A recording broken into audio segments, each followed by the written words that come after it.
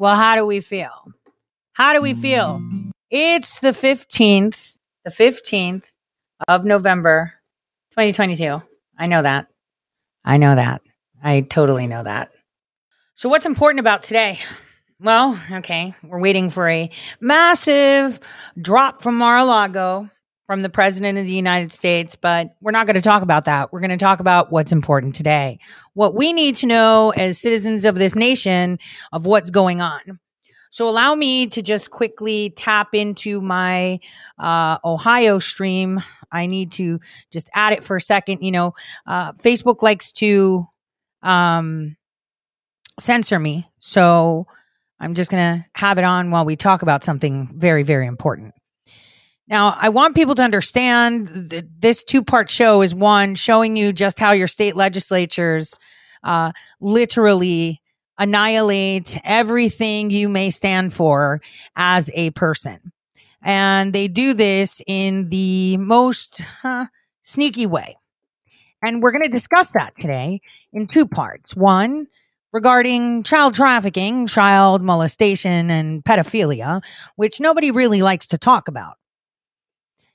You know, that,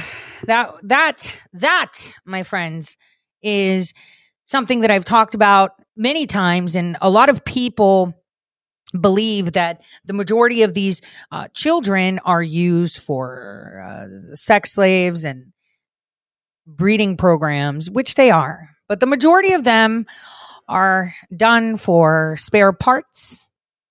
I hope you heard that correctly, spare parts.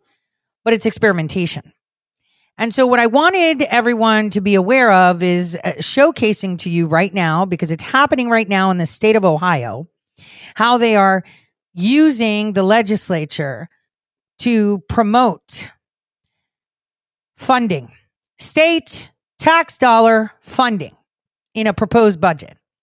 Now, we all know that we are extremely upset at our tax dollars being sent off to whoever. FTX is, on everybody's lips and everyone's talking about it, when the bigger problem, nobody wants to talk about that, right? Nobody wants to talk about that. But our federal tax dollars are being sent everywhere. I mean, I even told my accountant, is there any way that I can claim the country of Ukraine since my money is going there? Obviously, the answer was no. But this is something that's on our mind. What are they using our money for? Well, I'm going to take you back to the Hearst investigation. The most atrocious, I guess, treasure trove of information came from the Hearst, Connecticut media investigation. Nearly a dozen men in the state of Connecticut, right, by the way, with ties to the Boys and Girls Club were accused of sexual abuse against children and were also obviously in positions of leadership within religious communities, et cetera, et cetera. Now, the Hearst investigation revealed allegations going back to the 60s. I mean, we could talk about the finders, but you'll just have to wait for the new documentary I'm putting out on that. See, as someone that actually worked with what people like to call the deep state, I know every facet of their operations. And you could believe that. Doesn't make it any less true. Let's keep going. But their investigation looked back to the 60s and up until 2016. And the religious affiliation and the club involvement was varied, and it's across the nation. Now, the most infamous of them was Father John Gogan, a priest whose abuse of children was very prominent, and the Boston Globe actually covered the sex abuse in the Roman Catholic Church. If you remember, it was featured in the movie Spotlight. And Gogan held an adult membership at the Waltham Boys and Girls Club in Massachusetts up until 1992, according to, the court records that he had. Now, the Boys and Girl Club is a prime and rife with sexual abuse. It targets children for that. In the state of Ohio right now, as we are speaking, there are proposals in a budget that is to provide funding to the Boys and Girls Club of Central Ohio. Now, I have a very big problem with that, considering that Ohio was one of the states involved in this. So please take a look at this report. And this is where we're going to get into the finance portion of things, which is the second half of the show. But it's very important that we realize what is happening. And the reason that I'm talking about Ohio right now, obviously it's my state, but I want people to understand that Les Wexner got a sweetheart deal from the Department of Justice to not go to jail and not get his shit confiscated when all that went down with Jeffrey Epstein. You know, President Trump doesn't get enough credit for what he did. But just because the DOJ gave him that doesn't mean that Ohioans will give him a sweetheart deal. And that is my task going forward. Though we must come over this storm that's brewing right now to be able to target that, because the people that we have in office are obviously World Economic Forum partners. Oh, you know, and by the way, didn't Frank LaRose get some FTX money? I'm just saying. But, you know, I digress, right? Because he was endorsed, right? People still don't get it. Anyway, let's take a look at this report. It's very disheartening. Boys and Girls Club of Central Ohio is hitting the ground running on a new initiative focused on investing in middle school-aged children. It's tied to the proposed record-breaking 2023 budget for the city of Columbus.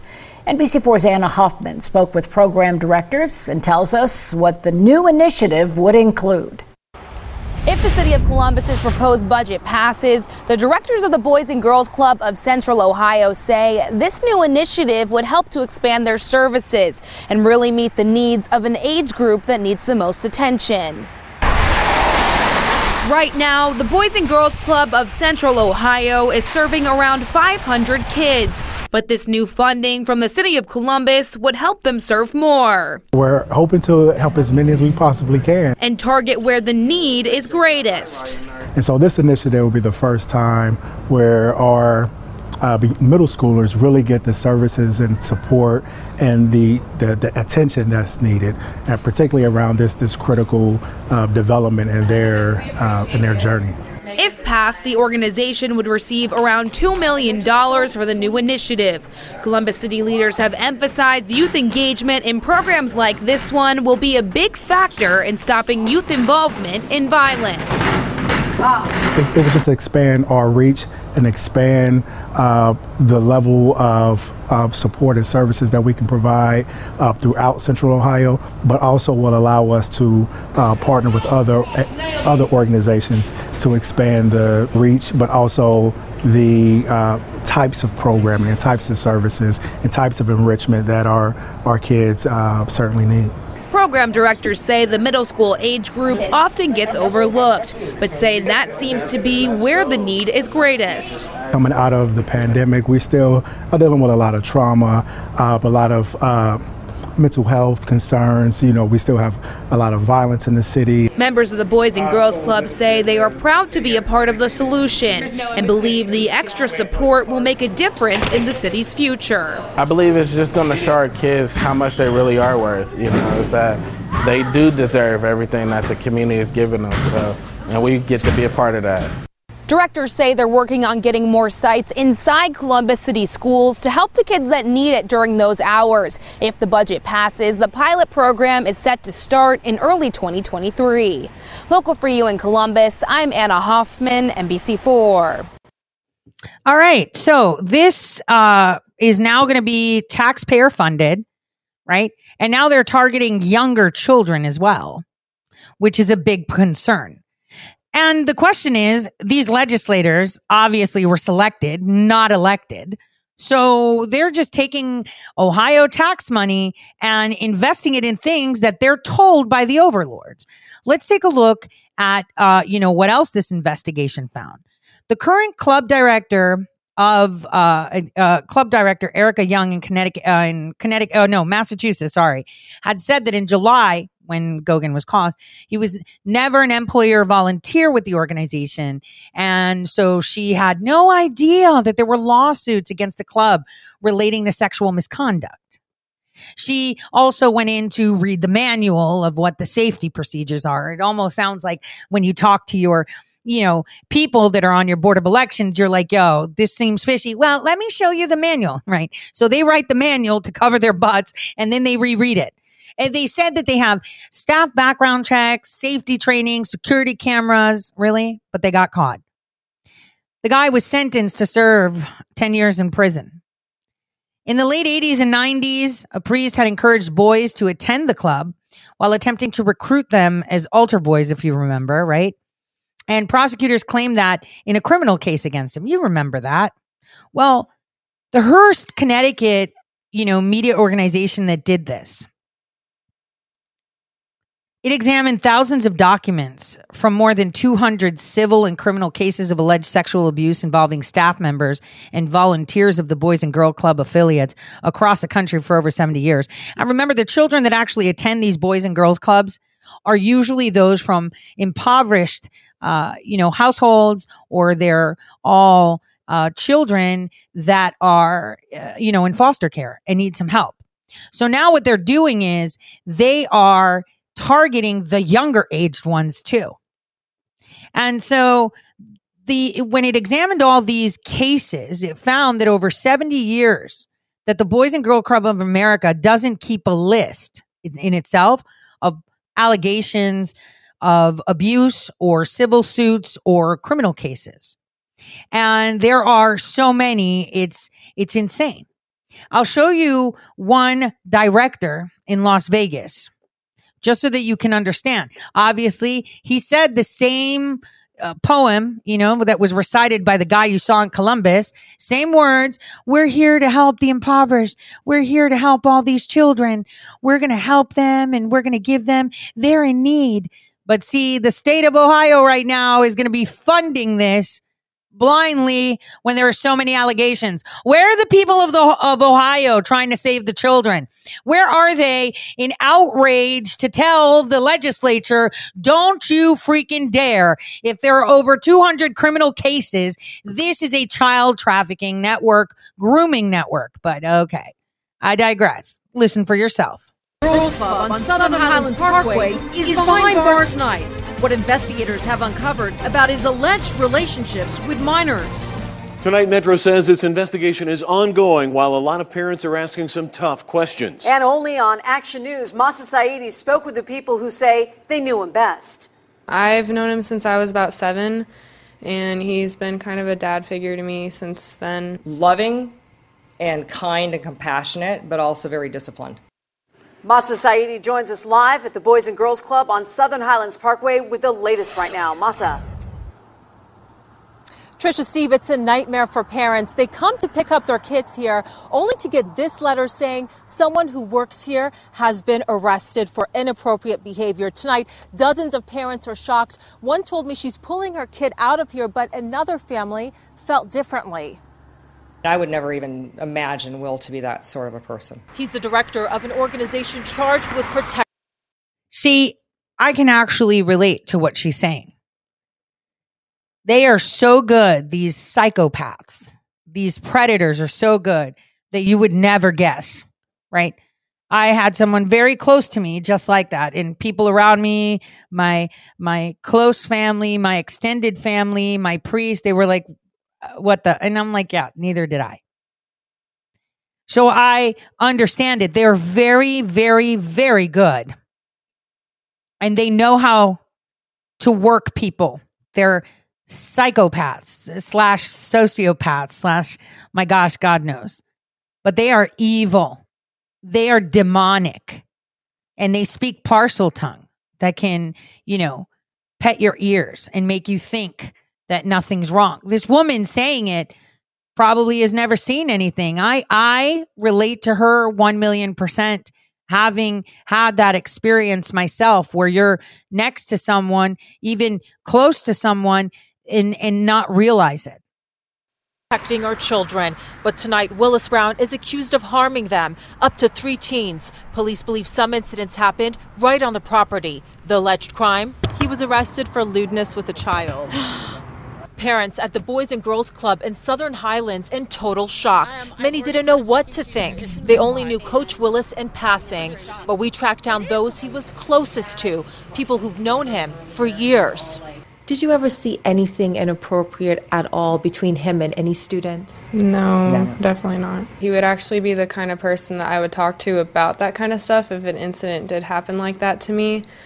So you felt that comfortable? Yeah. The 44-year-old husband has 3 young girls of his own. While loving and compassionate, Gina Frakes says he was very tough when kids misbehaved. She recalls one incident. He called all the parents, he disciplined the kids, and there was zero tolerance for any behavior like that. Tonight, as police investigate, the community thinking about the potential victims, the Frakes thinking about the alleged suspect. This is his life. I mean, he's a program director there. This could be very detrimental to his career, to his family. We're going to have to wait to see what happens in court to determine what really happened here. The organization refused to answer our simple questions about how long he had been a director here. But the president, who was visibly shaken, told me that they are shocked, they're disturbed, they're cooperating with authorities and communicating with parents. Reporting live, Masa Saidi, 13 Action News. So it's not the first time. There have been tons of cases, and yet for some reason your legislators, and you should look into it in your state. It just came across my screen seeing that in the state of Ohio, the legislature has decided that they're going to take our funding and give it away to the Boys and Girls Club, right? To fund them and target younger children even. Those are my tax dollars. I didn't elect you because I'm not allowed to vote properly, right? You choose for me. I say no. And I think all of Ohio should say no, because they aren't duly elected and they shouldn't be taking our money and handing it out. I mean, we see it all the time. I mean, can any of us actually claim at least one family in Ukraine on our tax documents? No. But now we're going to be funding an organization with children that come from vulnerable backgrounds, that are younger and more impressionable, without a say. It's not even an organization with a stellar record. The majority of these groups, like even NXIVM and other groups and Finders, they all fed into the Boys and Girls programs, those ranches that they fund. All obsessed with supposedly helping children. Let's not forget, the guy that got the Human Rights Award, and he was on the Human Rights role. What was his name? Oh, gosh darn it. It was something. And he worked with Hillary Clinton. I'm going to try to remember his name, but he got caught trying to have sex with an infant, right?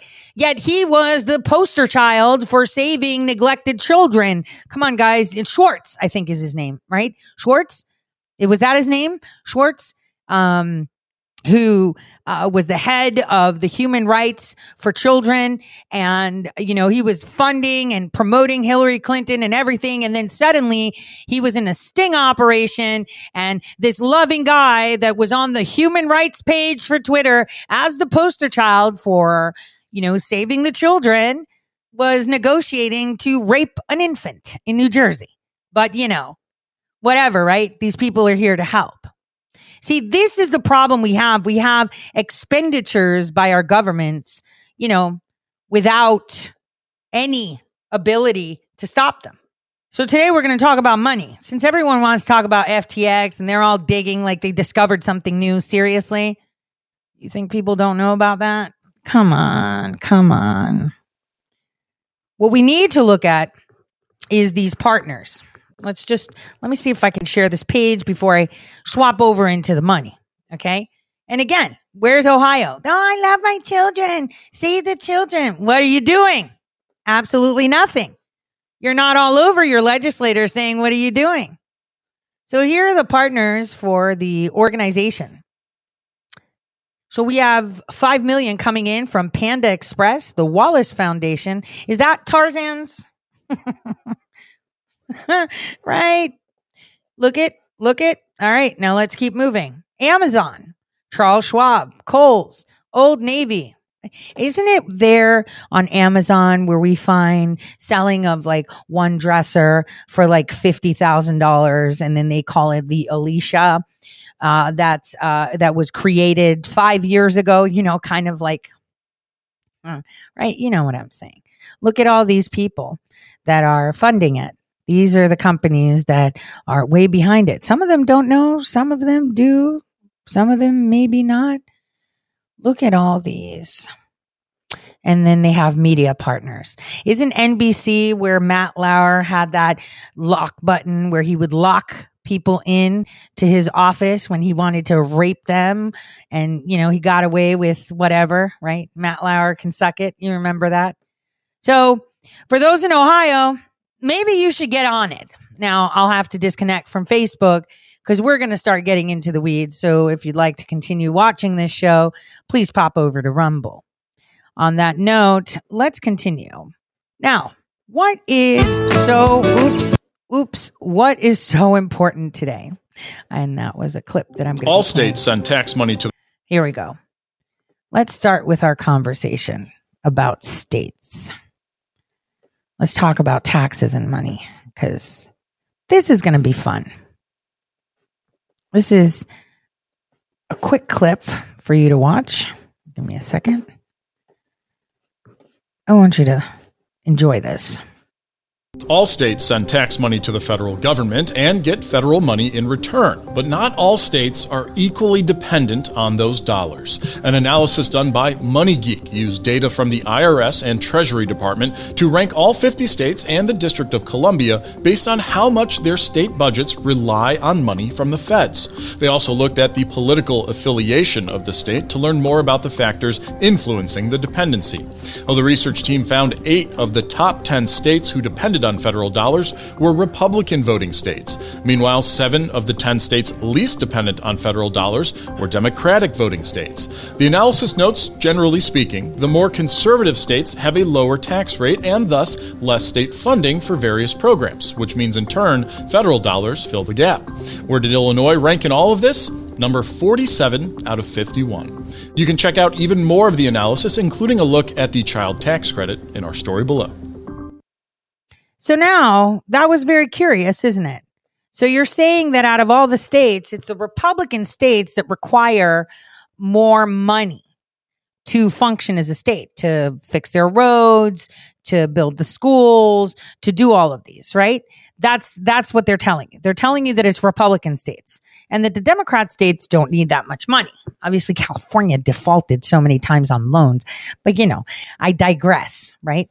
The question is, what does that have to do with money? Well, I think we need to see the difference between something called the Articles of Confederation and the Constitution.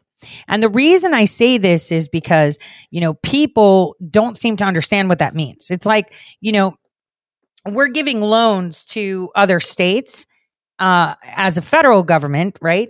We control the unity. So it's kind of like we all pay the federal government so that the federal government can give money to other states to help them, right?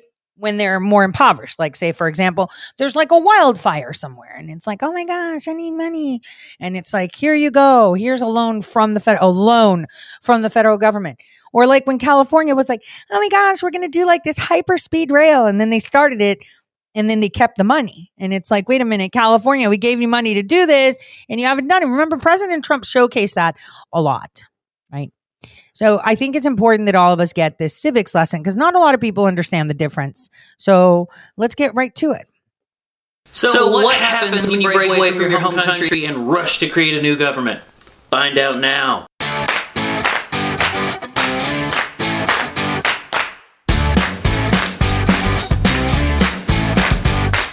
Welcome to Learning Stuff with Sprayberry, where we make social studies fun, easy, and educational. Thanks for joining me. Today we're discussing the difference between the first and second governments of the United States. People tend to believe that our government is just a democracy. And it is, but what type is it?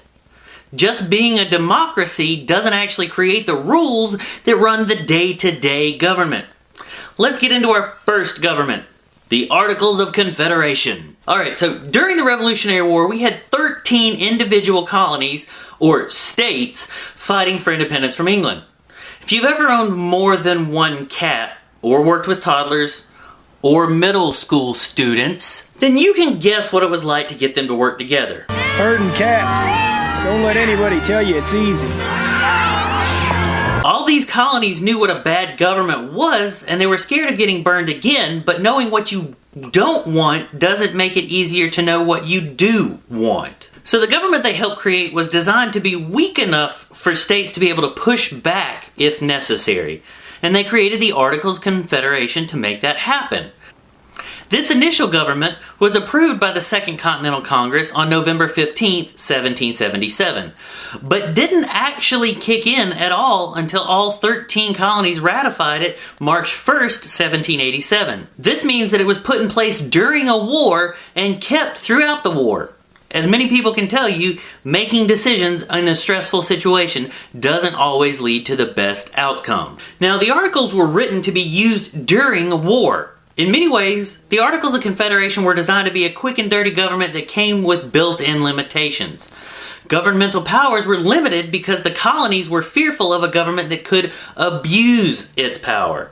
States had seen, through England, what it meant when a government has an overabundance of power. The Articles limited the Continental Congress to tasks that would benefit the colonies during the war, direct the Continental Army, and foreign nation diplomacy. After the war, however, this government was not durable enough to keep all 13 colonies together. The Articles' limitations focused on economics, leadership, and military. Let's start with our economic limitations. The Articles did not grant the Continental Congress the right to create continental currency, meaning that each state had to develop its own money. That on its own is a problem because each state would have to compete with every other state to maintain the value of currency. Additionally, it was extremely difficult to keep up with the exchange rates. 2 Virginia dollars could be worth 3 North Carolina dollars. Keeping with the money theme, Congress didn't have the right to tax people, which makes it incredibly hard to keep your army paid and fed if you don't have the money to do so. To find out why Congress didn't get the rights to tax people, check out my video on the acts that led to the revolution. You'll understand why America doesn't feel taxation. Lastly, individual states could levy tariffs on other states, which made it incredibly difficult to keep business operating across state lines, which, as you know from the regions, is really important considering not every region can produce everything you need for survival. Moving on to the legal system. Congress, under the Articles, was extremely limited in its ability to make laws. To make a law, 9 out of 13 states had to agree on the law. Each state, regardless of the number of citizens, only got 1 vote. So a large state that absolutely hates a law could be outruled by smaller states who agreed with it. Once a law was passed, there was no branch of government to enforce these laws. So we made a law, but nobody has to follow it because we don't have anybody making sure they do follow it. You can see the problems, right? Enforcement of the law depended on the states to back up the law. So the state that didn't agree with it that got outvoted may not even choose to have people do the law. One of the weirdest facts about the Articles of Confederation is that states were not limited in their ability to make treaties with other foreign governments. So you could have Virginia making deals with France and North Carolina making deals with Spain for trade, as opposed to grouping everybody together in one large block to trade with another nation. This meant that some states defaulted on the money that they owed other countries, which makes the whole country look bad. Sometimes they received goods but refused to pay for those goods to the foreign governments. With all these problems, is it any wonder that it was decided it needed to be replaced? A wake-up call came in the form of Shays' Rebellion. In Massachusetts, 4,000 rebels led by Daniel Shay marched on a U.S. armory to take the weapons and fight back. The U.S. government couldn't even pay for troops to come in and protect the armory because it lacked an income from a lack of taxation. The rebellion was ultimately put down by the Massachusetts state's militia, which meant that a state had to own that debt of putting down the rebellion. This was the final straw and made people realize that the Articles of Confederation got to go. If you have an insurrection and you can't fund the military to fight back, something's got to be done. After the rebellion, states sent delegates to meet in Philadelphia and amend the Articles. Throughout the discussion, several compromises were reached which resulted in the scrapping of all the Articles of Confederation. Under the new Constitution, 3 branches of government are created. One branch makes laws, the legislative, one branch enforces the laws, the executive, and one branch makes sure that those laws follow all the rules we've set up, the judicial. These 3 branches give drastically more power to the federal government, but they have a system of checks and balances built in to make sure that no one group gets more powerful than any other. This helps make sure that the colonists are taken care of when it comes to decisions made for the country. Furthermore, learning from Shays' Rebellion, the federal government is now given the power to collect taxes, which means we can finally afford to pay our army and make sure that they are there and ready when we need them. And lastly, the federal government is now the only one who can make deals with foreign nations. This keeps us together and united as a whole, as finally, the federal government is the only one who can make deals and treaties with other nations. This keeps us acting on as a whole and one block group. The Articles of Confederation were essentially relics of when they were created. They were created in a system that feared the strength and power of a centralized government. The Articles missed their mark when it came to creating a lasting government. The only rational response to the Articles of Confederation was to take what worked, mix it with the repairs, and create an entirely new system of government. This new government would have to master the balance between a central, strong government that was strong enough to provide for its citizens while maintaining enough liberty and personal freedom for states. I might regret this, but here's the question of the day. Is there a way to accurately balance governmental powers between freedom and liberty? Between the ability to do what you want and the ability to make sure that everyone is treated equally? Let me know down in the comments below what you think. Thanks for watching Learning with Sprayberry, where we make social studies fun, easy, and educational. Pretty dope, huh? That was a crash course right there. But I think we need to reinforce that. And think about the question that he said. Is there a way to have a strong central government without sacrificing your freedoms? That's the question everyone should ask. Now let's go into Pursuit of History, which has a great little cartoon, which will be entertaining. That was the first Constitution of the United States. You're probably wondering how we ended up in this predicament. Let's rewind a bit. British and American soldiers had already been engaging in battles in the Revolutionary War since April of 1775. The United States declared its independence on July 4th, 1776. But in all that time, one important piece of the puzzle was missing: a plan for government for the new country. Around the time the Declaration of Independence was signed in July of 1776, the question of setting up a new government was on the forefront of everyone's minds. A committee of men led by John Dickinson was given the job of drafting a plan for government, which they did. But it took the Continental Congress over a year of debate, discussion, and gathering inspiration from Benjamin Franklin's early plan, called the Articles of Confederation and Perpetual Union, before settling on a plan which they called the Articles of Confederation. Delegates agreed it wasn't a perfect plan, but Congress adopted it on November 15, 1777. Now it just needed to be approved. Fun fact: approval by all 13 states was needed before it could be ratified, and it would not be an easy or fast process. Delegates from 8 states ratified it on July 9, 1778, but it wasn't until Maryland finally ratified it on March 1, 1781, that the goal was achieved, over 3.5 years after it had been proposed. The 13 states were very nervous about giving power away to a national government. After all, they were breaking away from Great Britain and the King of England, who they on multiple occasions had called a tyrant, and the states weren't keen on giving any major power to a singular ruler ever again. Thus, the Articles of Confederation set up a weak central government with a single branch, Congress, which was mostly responsible for handling relations with other countries and declaring war as needed. States kept most of the power, which made them happy, but ultimately caused a lot of problems for the young country. Before we talk about the bad news, let's start with the good news. In Congress, each state received 1 vote, making every state equal, regardless of how big their populations were. Congress was given some important powers in the Articles of Confederation. They could manage relations with other countries and Native American tribes, issue money, borrow money, establish the post office, and maintain the armed forces. Now for the bad news. In creating a weak national government, the states had assured a tyrant couldn't rise to power. But that limited power came with other problems. First, agreeing to new laws required agreement by 9 of the 13 states, and approval of changes to the Articles of Confederation itself required agreement by all 13 states. Remember how long it took to approve the document in the first place? Yeah, agreement between the states didn't magically get easier after they won their independence from Great Britain. Additionally, Congress had no power to enforce laws or collect taxes. Yep, let that sink in. States had the power to enforce laws passed by the national government. Or not. The national government was too weak to force states to carry out their laws.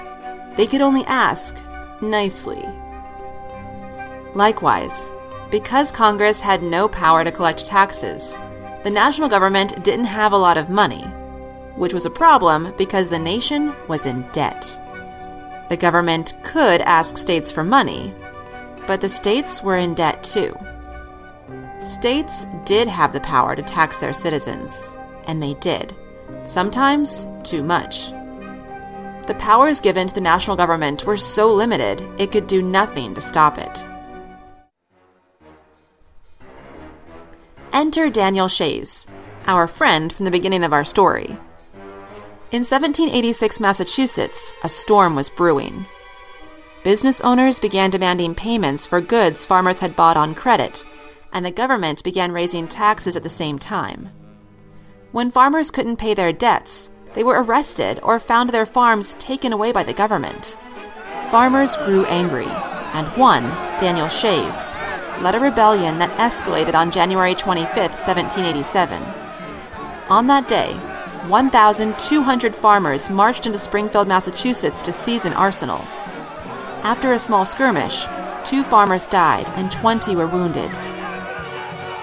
While the rebellion was short-lived, it shocked the nation because it showed the weaknesses of the national government under the Articles of Confederation. Something had to change if the United States government was going to survive past its early years. In 1787, 12 of the 13 states sent delegates to forge a new document, the United States Constitution, the very framework of the United States government today. Hey everyone, thanks for watching. Don't forget to hit the subscribe button down below and the like button to show some love. I'll see you next time. In the meantime, keep pursuing history. So. Now let's think about it for a second. Let's think of the dynamics right now today in 2022 between the states. The power they yield or the power they do not yield. If you remember, let's think of something very current. The vaccination mandate. As you realized in Medicare and Medicaid programs, they were able to enforce the mandate. But they could not enforce it in the states. They were not allowed to enforce it in the states. I know in my state of Ohio, the Solicitor General, who, by the way, is representing Frank LaRose in the Supreme Court of Ohio at the Supreme Court level, he actually clerked with Scalia. But when asked about the vax mandate, do you know what he said? We'll do it if we want to on a state level. And he sounded like he wants to do it. Mandates from the federal government don't apply because there's something called sovereignty. What we have been seeing, and thanks to the run of President Trump and thanks to him being president, is a formation amongst states. It's a solidarity between themselves. You know, I had a conversation with someone a couple of days ago, and I was like, it would be fantastic if Kari Lake won, but there's no way. Katie Hobbs is way up there in the National Association of Secretaries of State. There's no way that they're going to let her lose. The World Economic Forum and the global entities that wish to collapse a fine balance between state power and federal power have decided that the way we win is by collapsing state sovereignty and independence. Therefore, we have this federal government that tells people what to do, and therefore They have no choice, since the powers are delegated to them. At this moment, the people of the United States, as I've said for a couple years, and it would have been interesting if the people that had all this immense money that were chasing paper ballots, doing tours and putting on shows and canvassing as if that was going to save them. One, they could have listened to me where I said, hey, we just need to get rid of the machines and this can be fixed really quickly, right? But nobody wanted to listen to me. Oh, you work for Brennan. This is probably counterintel. Who was right? I was. You were wrong. Thanks. It would have been great if the people of every state actually ran for office. But saying it and doing it is one thing. The problem that we have is that our infrastructure in regards to elections is corrupt. We know this from the machines. But we also know this in the way of actually getting on the ballot. And this is why I'm in the Supreme Court. We need to level the playing field so we can find that nice balance and take power back from the federal government and bring that back to our states. The only way we do this is by actually taking office, excluding corporate interests, of course. And corporate interests are global interests because these aren't corporations that are mom and pop shops on the corner. They're global entities like Facebook, like Alphabet Inc., like cars, online providers, Dell, Compaq, Apple, Samsung, you name it. And then we go into other industries, right? We can look at vertical industries, right? Such as healthcare, global, insurance, global, transport, global, commerce, global. Again, the Gordian knot. You can't untie it. You need to slice right through it. And the way you slice right through it is by creating a level playing field. See, the Articles of Confederation were created to assist in between, but it comes down to money. It all comes down to money. There's no if, and, or but. Now, the Articles of Confederation was the road to the Constitution. So now we're at one of those crossroads. I think watching History with Mrs. H might give you an inclination of what the solution is rather than be told what a possible solution is. I would love all of you to put your thinking caps on while you listen to the next 10 minutes of this history teacher explain to you how the road to the Constitution was created and what you foresee would be beneficial for our nation post the Constitution, because they have desecrated that. Today we're going to be discussing America's first system of government, the Articles of Confederation, and how that eventually led to the creation of the Constitution at the Constitutional Convention. So let's get started.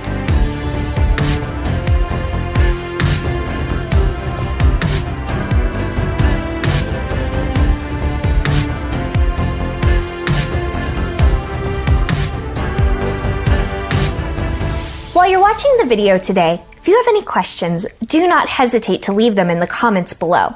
I'll get back to you as soon as possible. And don't forget to hit subscribe so you can be notified about more history videos coming your way.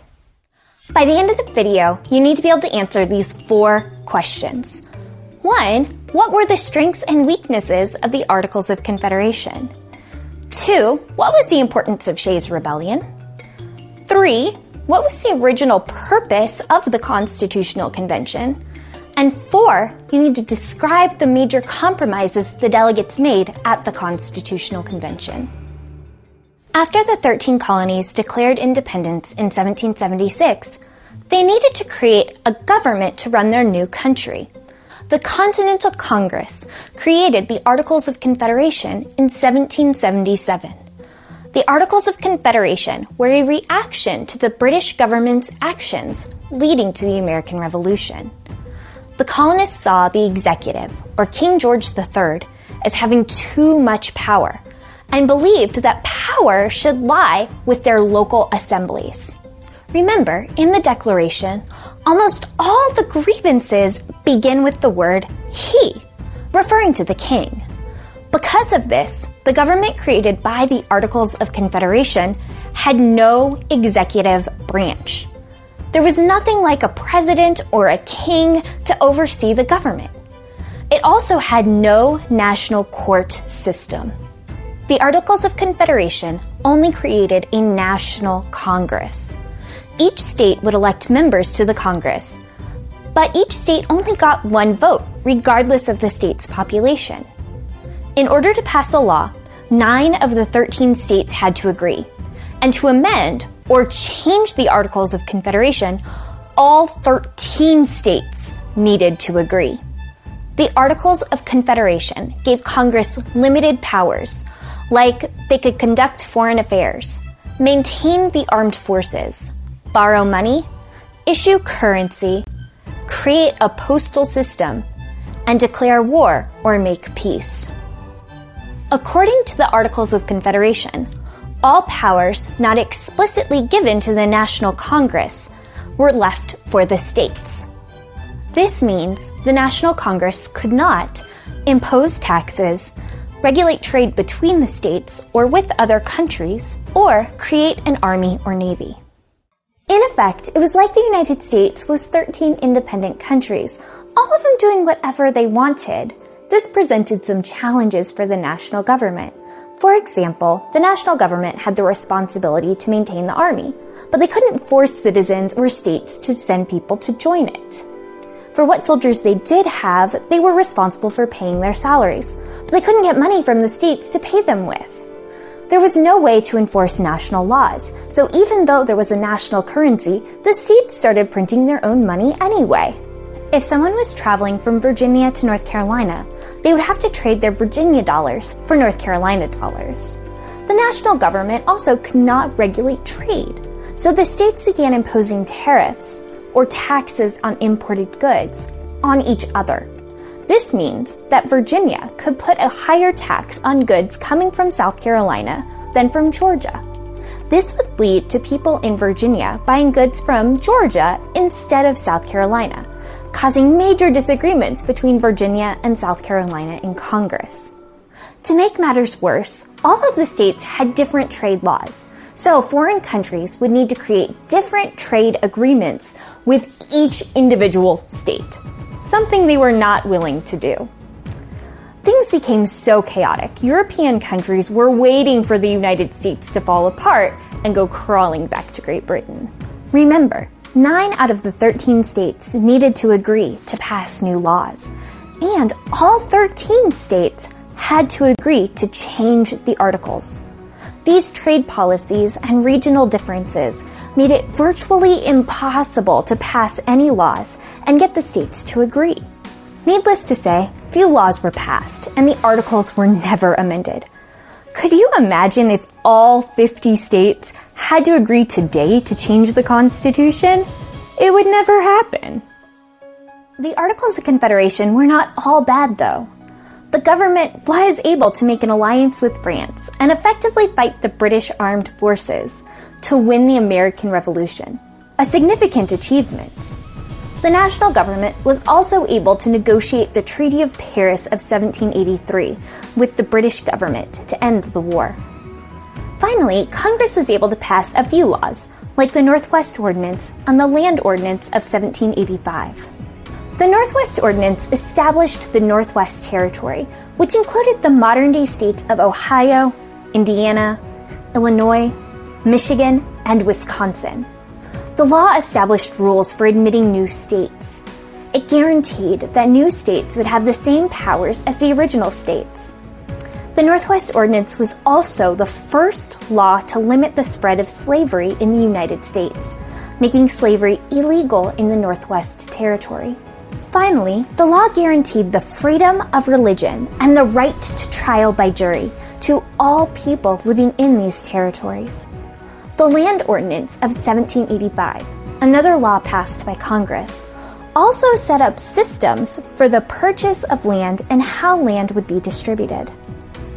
Have you ever flown over the Midwest and noticed that the land looked like it was made up of squares?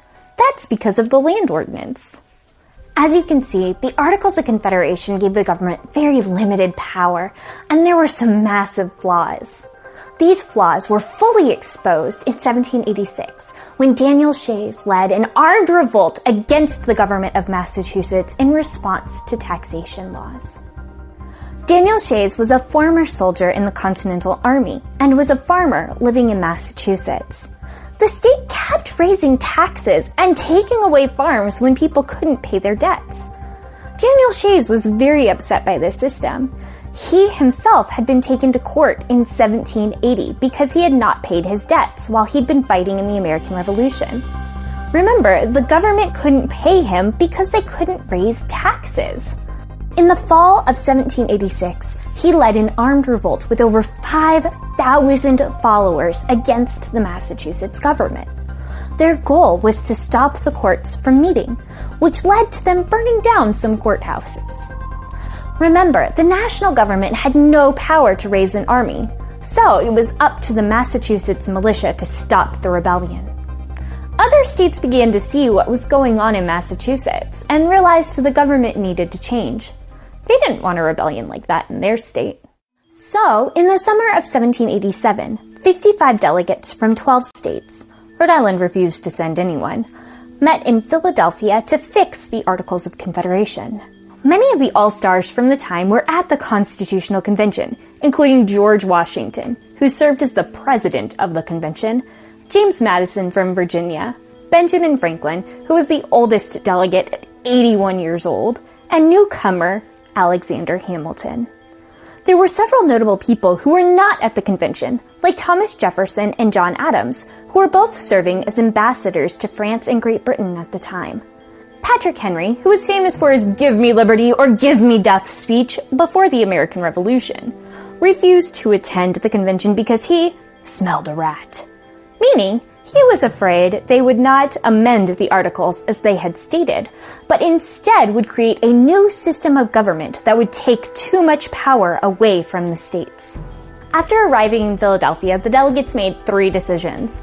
First, they realized they couldn't fix the Articles of Confederation. They were beyond repair, they were that much of a mess. So, they tossed them out and started over. Second, they agreed each state would get 1 vote, regardless of the state's population or the size of the delegation sent to the convention. Finally, they agreed to keep the proceedings private for 30 years, so the delegates could speak freely without fear of judgment from those back home. One of the first decisions the delegates had to make was how the government would be structured and how the people would be represented. The first proposal was called the Virginia Plan, written by James Madison. The Virginia Plan created 3 branches of government: the legislative branch, or Congress, the executive branch, with the president, and the judicial branch, with the court system. Each branch would have specific responsibilities, and each of the branches would be able to check the others to make sure they didn't take too much power. Congress would be bicameral, meaning it would have 2 houses. Both houses would have proportional representation, or representation based on the state's population. The more people living in a state, the more representatives that state would have in Congress. Virginia had the largest population at the time, so their plan favored large states. Small states, or states with smaller populations, feared they would have no voice in the government under the Virginia Plan. So, 2 weeks after the Virginia Plan was presented, William Paterson presented the New Jersey Plan. This plan kept the 3 branches of government, but said the Congress would be unicameral, meaning it would have 1 house. And there would be equal representation. Every state would have the same number of votes, regardless of size. After several weeks of debate, Roger Sherman of Connecticut presented the Great Compromise, also known as the Connecticut Compromise. This compromise kept the 3 branches of government and focused on representation in Congress. They proposed a bicameral legislature with a House of Representatives and a Senate. The House of Representatives would have proportional representation, like the Virginia Plan suggested, and the Senate would have equal representation, like the New Jersey Plan suggested. This compromise settled the debate between large and small states by giving both proportional and equal representation. the issue of representation led to another debate among the delegates. How should slaves be counted for purposes of representation?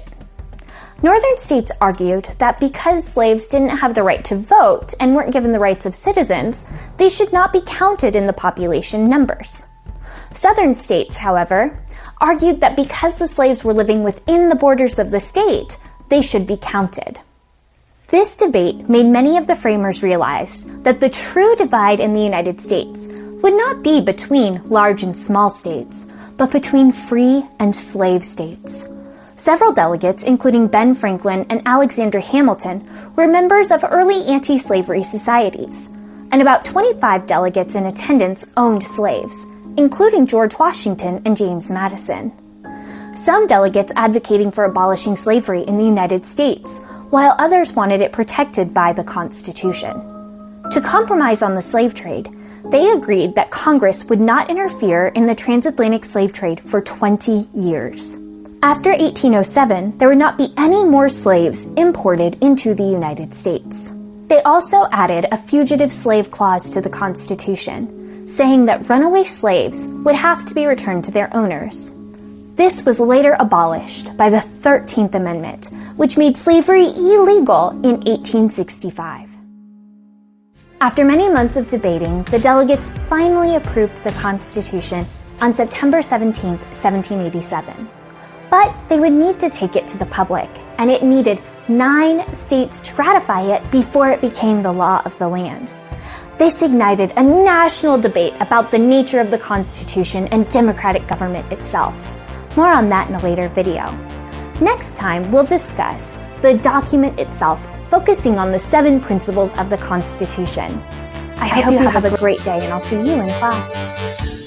Mrs. H, she brought the heat. Now, the reason I showed you this was to reinforce so you understand what we're getting into in this second half, which is money. Because if you understand how this nation was created, not on the foundations of liberty, but on backdoor deals and sealing communications for 30 years, while you talk about it today and you're like, oh my gosh, they're sealing the record for like 70 years and 60. That was normal practice back then too. Remember? You heard it. 30 years, what they discussed will not be out in the public. So there was already infiltration from the minute that ink was wet on the paper. So now let's take a quick hiatus with Patrick Henry. Of patriotism, as well as abilities of the very worthy people who have addressed their local Senate and House and their representatives. But different people often see the same subject in different lights, and therefore I hope it will not be thought disrespectful to those gentlemen if, entertaining as I do opinions of character very opposite to theirs, I shall speak forth my sentiments freely and without reserve. This is no time for ceremony. The question here is at this one awful moment to this country. For my own part, I consider it as nothing less than a question of freedom or slavery. And in proportion to the magnitude of the subject, ought to be the freedom of debate. It is only in this way that we can hope to arrive at truth and fulfill the great responsibility which we hold to God and our country. Should I keep back my opinion at such a time through fear of giving offense? I should consider myself guilty of treason towards my country and an act of disloyalty towards the majesty of heaven, which I revere above all earthly kings.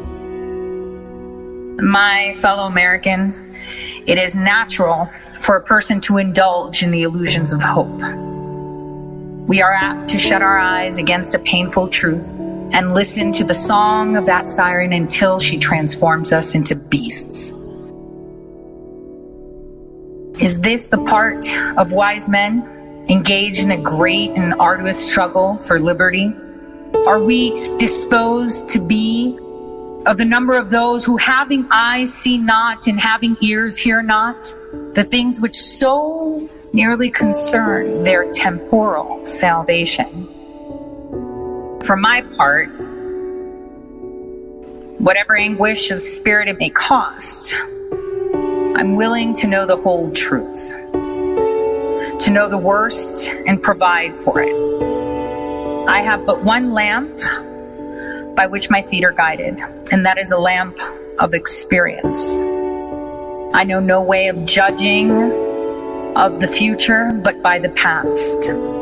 And by judging by the past, I wish to know what there has been in the conduct of those in the Senate, those in the House, the UN and globalist ambassadors for the last 10 years to justify those hopes which so many people have been pleased to solace themselves through the media.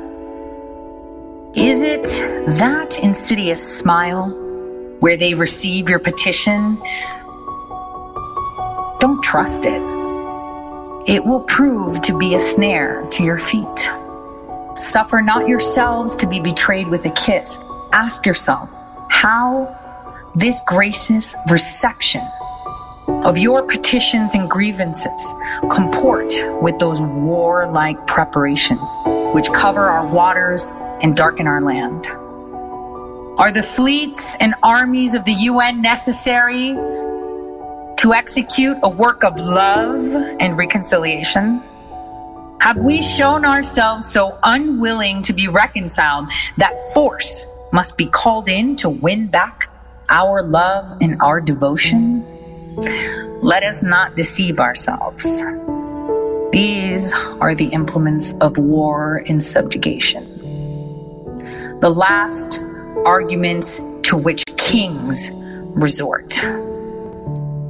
So I ask you, what this martial array that they are bringing upon, if the purpose is not to force us into submission, then what is it? Can anyone assign another possible motive?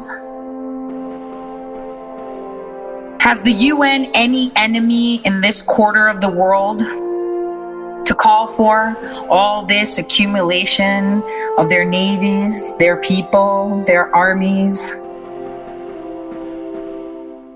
No, they do not.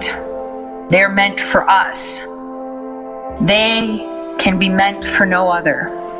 They are sent over to bind and rivet upon us those chains which the UN, the globalists, and the corporations have been doing for so long. They've been forging them. And what do we have to oppose them? Shall we try to argue with them? Because we've been trying to do that for decades. Do we have anything new to offer on the subject? Absolutely nothing. We have held the subject up in every light of which it is capable, but it has been all in vain. Shall we resort to entreaty and humble supplication?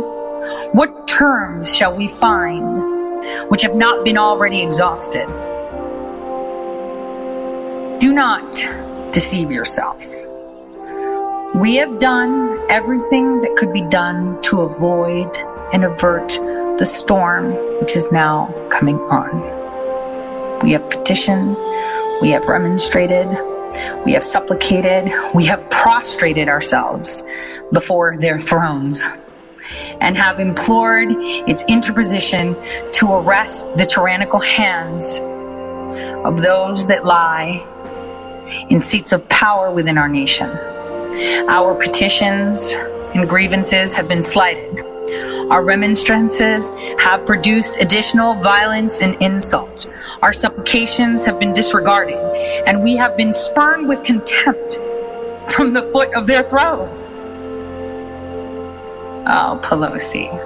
In vain, after these things, we may indulge the fond hope of peace and reconciliation. There is no longer any room for hope. If we wish to be free, if we mean to preserve, inviolate those inestimable privileges for which we have been so long contending, if we need not basely to abandon the noble struggle in which we've been so long engaged, and which we have pledged ourselves never to abandon until the glorious object of our content shall be obtained, we must fight. I repeat, we must fight. An appeal to arms and to the God of hosts is all that is left to us. They tell us we are weak, unable to cope with such a formidable adversary. But then I ask, when will we be stronger? Will it be next week, next year? Will it be when we're totally disarmed and the UN Guard is stationed in every house? Should we gather strength by resolution and inaction? Shall we acquire the means of effectual resistance by lying supinely on our backs and hugging the delusive phantom of hope until our enemies shall have bound us hand and foot? We are not weak if we make proper use of those means which God of nature hath placed in our power. The millions of people armed in the holy cause of liberty and in such a country as that which we possess are invincible by any force which our enemy can send against us. Besides, we shall not fight our battles alone. There is a just God who presides over the destinies of nations and who will raise up friends to fight our battles for us. The battle is not to the strong alone. It's to the vigilant, the active, the brave. And besides, we don't even have an election. If we were base enough to desire it, it is now too late to retire from the contest. There's no retreat but in submission and slavery. Our chains are forged. Their clanking may be heard on the plains of Boston. The war is inevitable, and let it come. I repeat, let it come. It is in vain to extenuate the matter. People may cry, peace, peace, but there is no peace. The war has actually begun. The next gale that sweeps from the north will bring to our ears clash of resounding arms. Our brethren are already in the field. Why stand here idly? What is it that you wish? What would they have? Is life so dear or peace so sweet as to be purchased at the price of chains and slavery? Forbid it, Almighty God. I know not what course others may take, but as for me, give me liberty or give me death.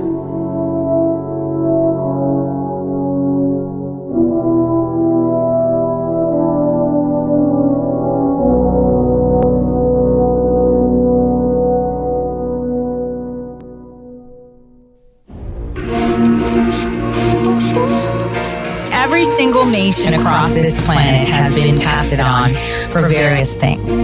They could be medical, they could be technical, they could be societal, they could be psychological.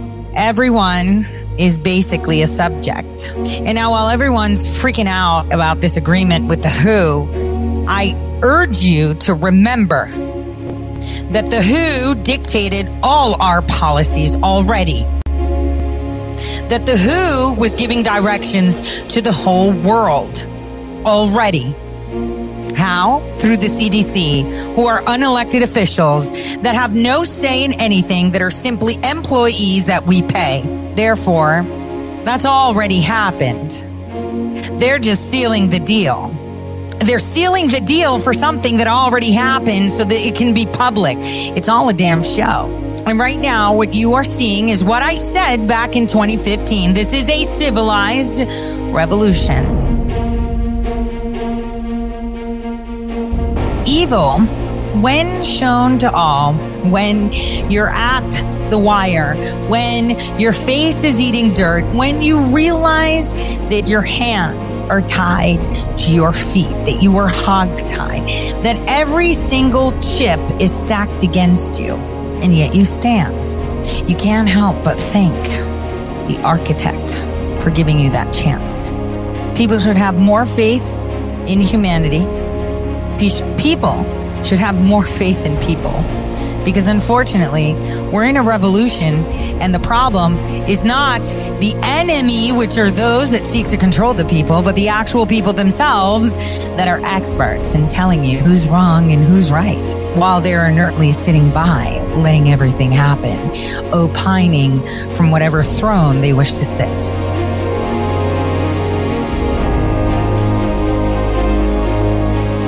The world needs to have faith in humanity, even though we don't want to, because it's not something that we can see. We can't see it. Again, I've seen it. I've seen a future in another line, another timeline, that if 9/11 didn't happen, this that is coming up would have happened earlier, with an outbreak of a civil war in 2005, with a lot of blood on everyone's hands. This one is a civilized revolution.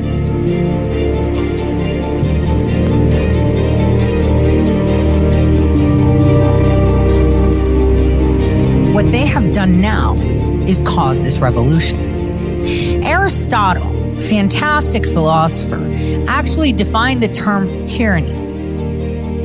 And tyranny comes to existence by power of force. And all the consequences of tyranny are detrimental. Tyrants use their power to suppress the people and evoke fear among people. The reason they are doing this to President Trump is so none of you get the idea that you can run for president. Oh, you can be a president if you want to. No, not unless you're casted for the role and you're part of our group. It's a tight clique and you're not in it. When there's no check and balance that is present in society, oppression arises, and this affects the country. Injustice is social evil. We are being deprived of our legal rights, our innate rights to vote. We have the right to vote, but that hasn't happened since the year 2000, and you could take that to the bank. And in these conditions, every single person is miserable. Miserable. We have seen racial tyranny, gender tyranny, sex tyranny, class tyranny, religious tyranny. The Constitution is supposed to play a significant role in protecting the people. It's supposed to offer checks and balances. It's supposed to offer federalism and the separation of powers. Our Constitution has been diluted and has been demonstrated in such a way, pissed all over. They burn that down in the name of tyranny. And when tyranny becomes law, well, rebellion actually becomes a duty. They haven't even seen the revolution yet. We've just come to the peak of it. It's, like I said in 2015, the civilized revolution. It's the people against the oligarchs, the people that are sitting there telling you what. Now, while most of you think that the Republicans, because unfortunately for me, if I was advising the president directly, I would have said, get rid of the GOP. Starve them. Tell the people that they are a uniparty, which you have already done. Remove every single ounce of power they have and drop this nation into pure and utter controlled chaos where the politicians will say, no, we can't. We can't survive. The GOP would have zero money. The Democrats would have zero money. We have Democrats that are begging to have President Trump back because they felt safer. Their gas wasn't expensive. And they felt like all of this is happening to make sure he's not on the ballot. I guess maybe that's the guy we want. This is exactly what President Trump should have done a few months ago. He should have endorsed people independent from the GOP. It'll happen. Better late than never. But the thing is, right now we have a monstrous machine of polarity. Democrat, Republican. You don't vote for any parties, you vote for the people that can fix it. See, this is good advice. Advice is they want chaos. Give them chaos. Give them actual chaos that is in the hands of the people, not the hands of their own. Imagine if President Trump a few months ago came out and said, well, don't give a dime to the GOP, don't give a dime to the DNC. You support these candidates that I will endorse or not. Just you pick your candidates. We need real Americans here, and those parties are not going to support them. So get out there, guys, and support the people that are for the people. See, if he had actual good advisors, that would have been said. No party. The people that you elect are supposed to represent you.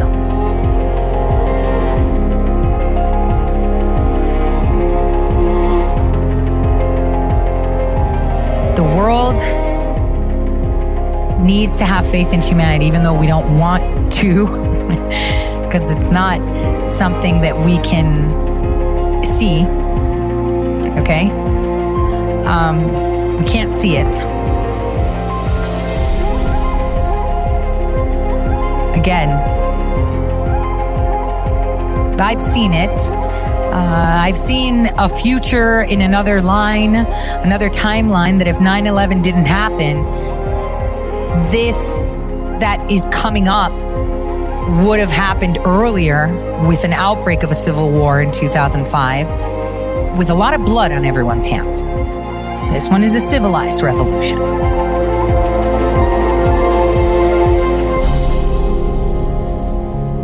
And I know God has got this, and he's stepping in when he has to, because people need to see it. Just like President Trump. Oh, he released everything to him years ago. Stood in the gap to make sure to cover for everyone. Like he said, they're not after him. They're after you. And he's breaking it all down. They will indict President Trump, and he will not be convicted. But they will indict him in order to fill the news with that discussion rather than the things that are happening on the other end. They are going to indict President Trump, and I told you why already. Will they get a conviction? No. I'm literally on the defense team. Literally. We have been building a defense for forever. And even with my friends, friendships are forged through fire too. When you know that you've come out on the other end of that fire, not burnt, you realize just how strong you are. And it's very important to understand that. And this is because if you keep God as a constant, nothing can stop what's coming.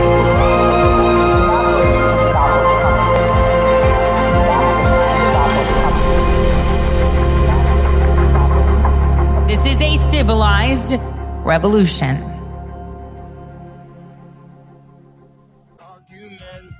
Every word we can't take back. Cause with all that has happened, I think that we both know the way that the story ends. It's so unreal. All my life been hustling, and tonight is my appraisal. Cause I'm a hooker selling songs, and my pimp's a record label. This world is full of demon stocks and bonds and Bible traders. So I do the deed, get up and leave a climb around. History has shown us exactly where we're at right now. There is no if, ands, or buts. We're right where we should be, reliving the same peaks. This war has been ongoing, and we have a few more years left. The peak is here. This is the turning point. This is the precipice. So allow me to demonstrate to you how they do this. See, we talked about the Confederation, the Articles of Confederation, and how states have power. And as you heard, mostly red states are the ones that are dependent on federal money. Your state has money. Your state gives it to the federal government. The federal government then loans it back to the states and obviously pays for things like, helping LGBTQ in Pakistan, probably building taller buildings so they can throw gays off the roof faster. Who knows? But one thing you need to know is that the actual debt is important. So at the top of this, West Virginia's is one of the top states that relies on the federal government. Even though their workforce is only 4% employees working for the federal government, 45.1% of the state budget comes from federal funds. Then comes New Mexico.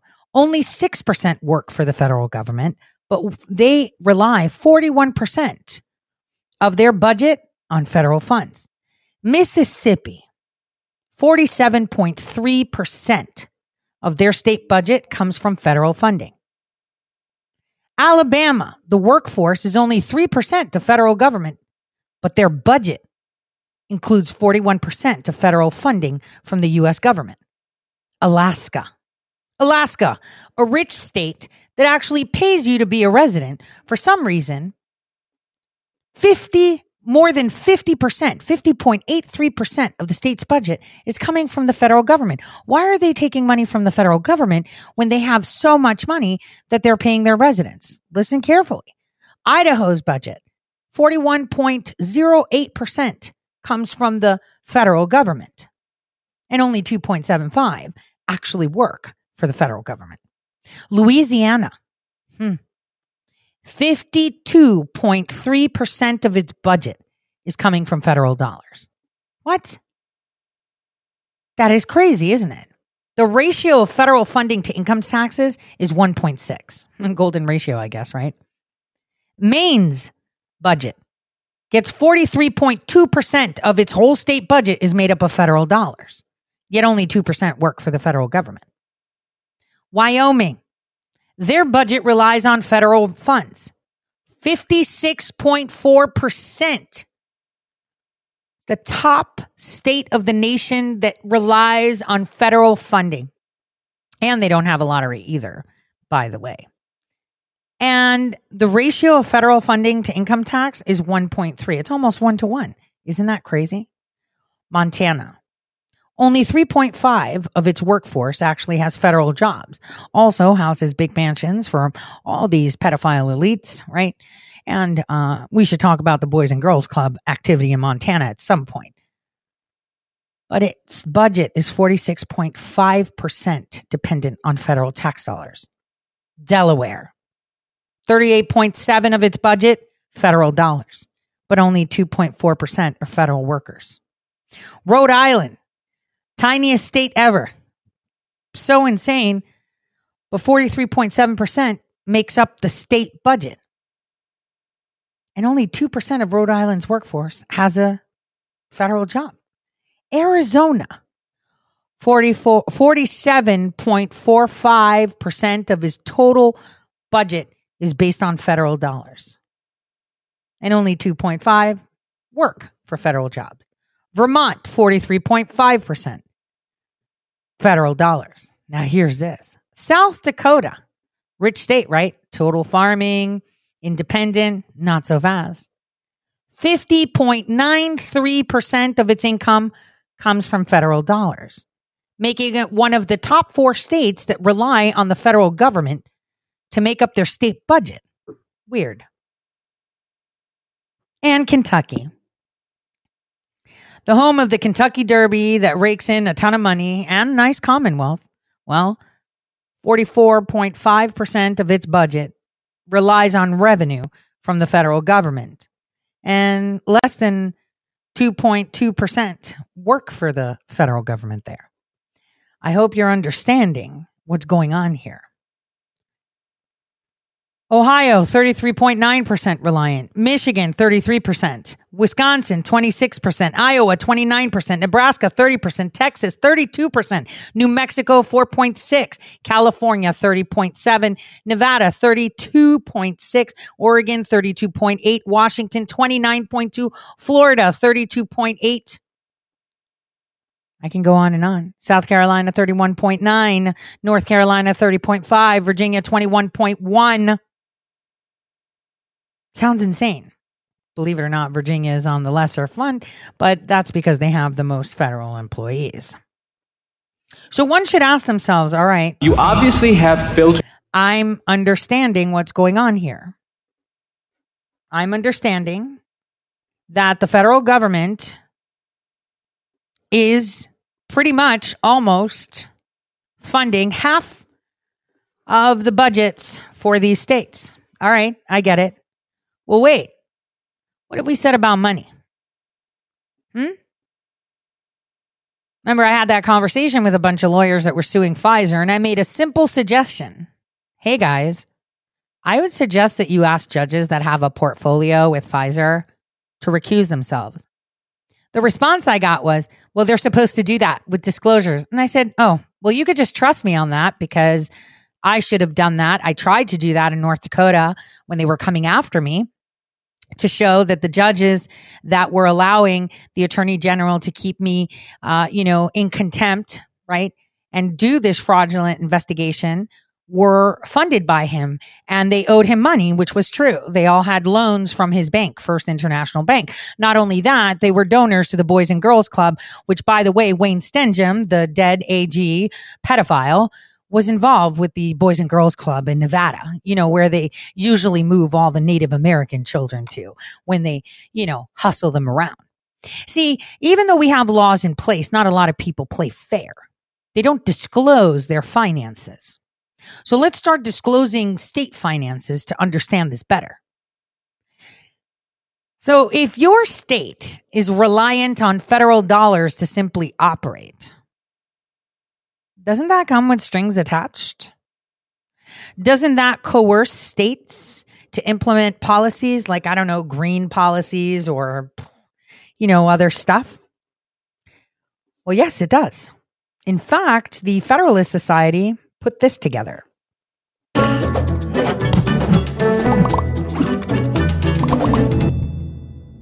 In the early 21st century, the federal government collects a great deal of its revenue from individual and corporate income taxes, and also from Social Security and Medicare taxes. And the federal government, having collected an enormous amount of revenue from individual citizens of the several states, then sends a good chunk of that money back to the states in various forms.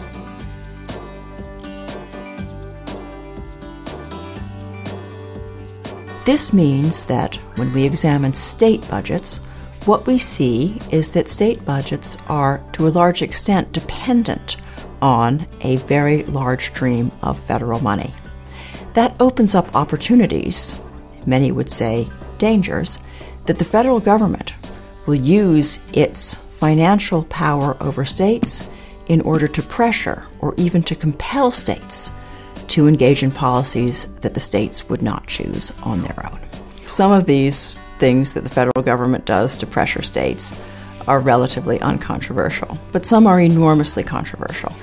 And there is no conditional spending or no use of the spending power in order to pressure states more controversial than the Medicaid expansion that was contained in the Affordable Care Act, enacted by Congress and signed by President Obama in 2010.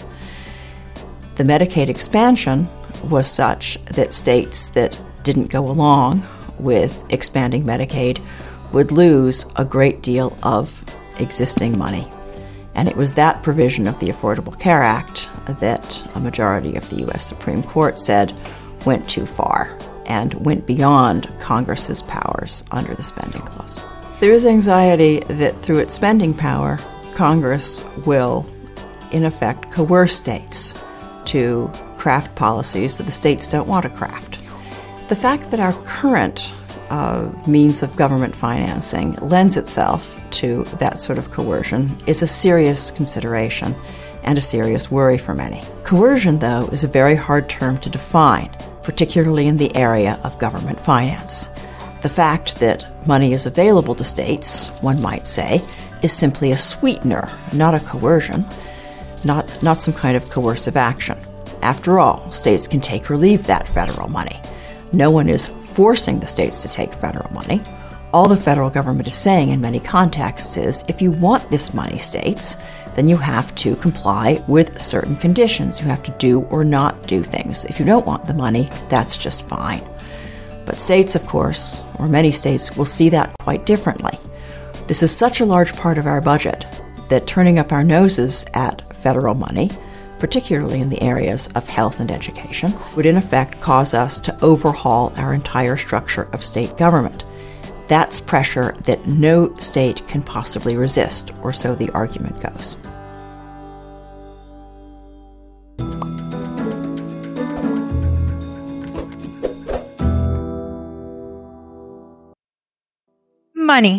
Money, the root of all evil, they say.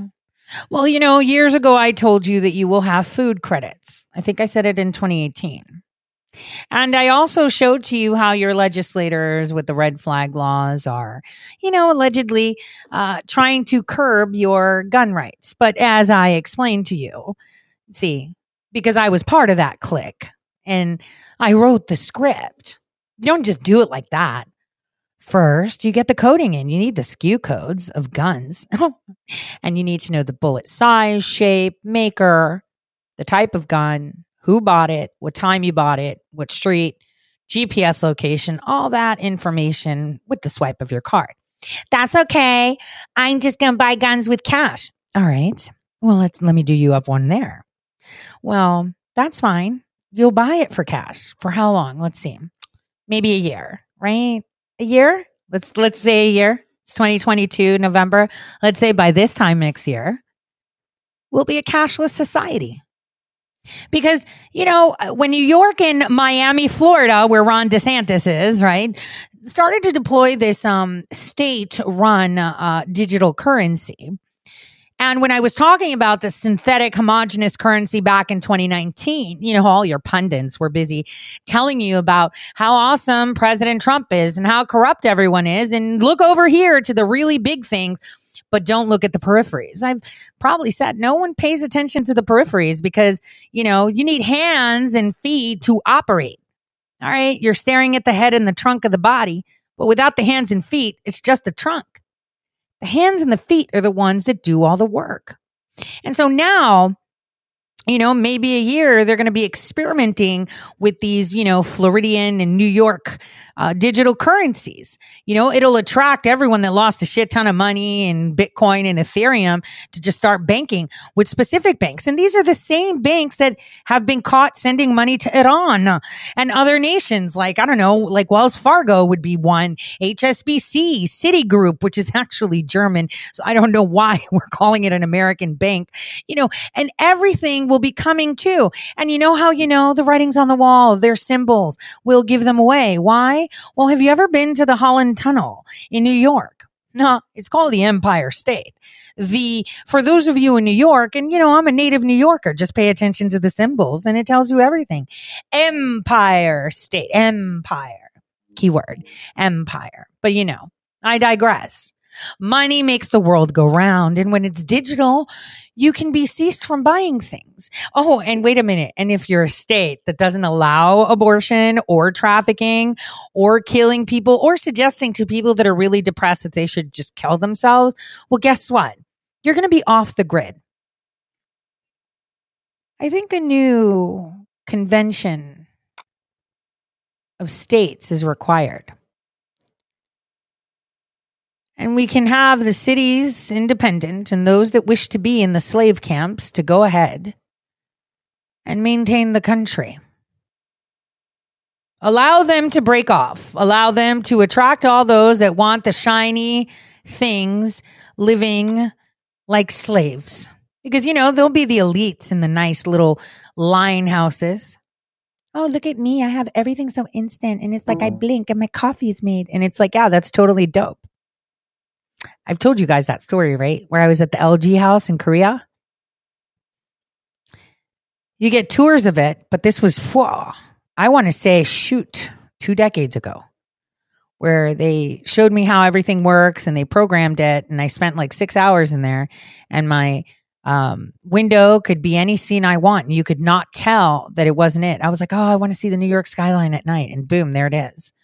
I was laying in the bed and I wanted to, listen to the news and turn on the coffee. And if I blinked my eyes twice, it would be to get the coffee done quickly. And if I raised my hand, a digital screen on the ceiling would start, mouthing off the news. Obviously, it was in Korean, so whatever.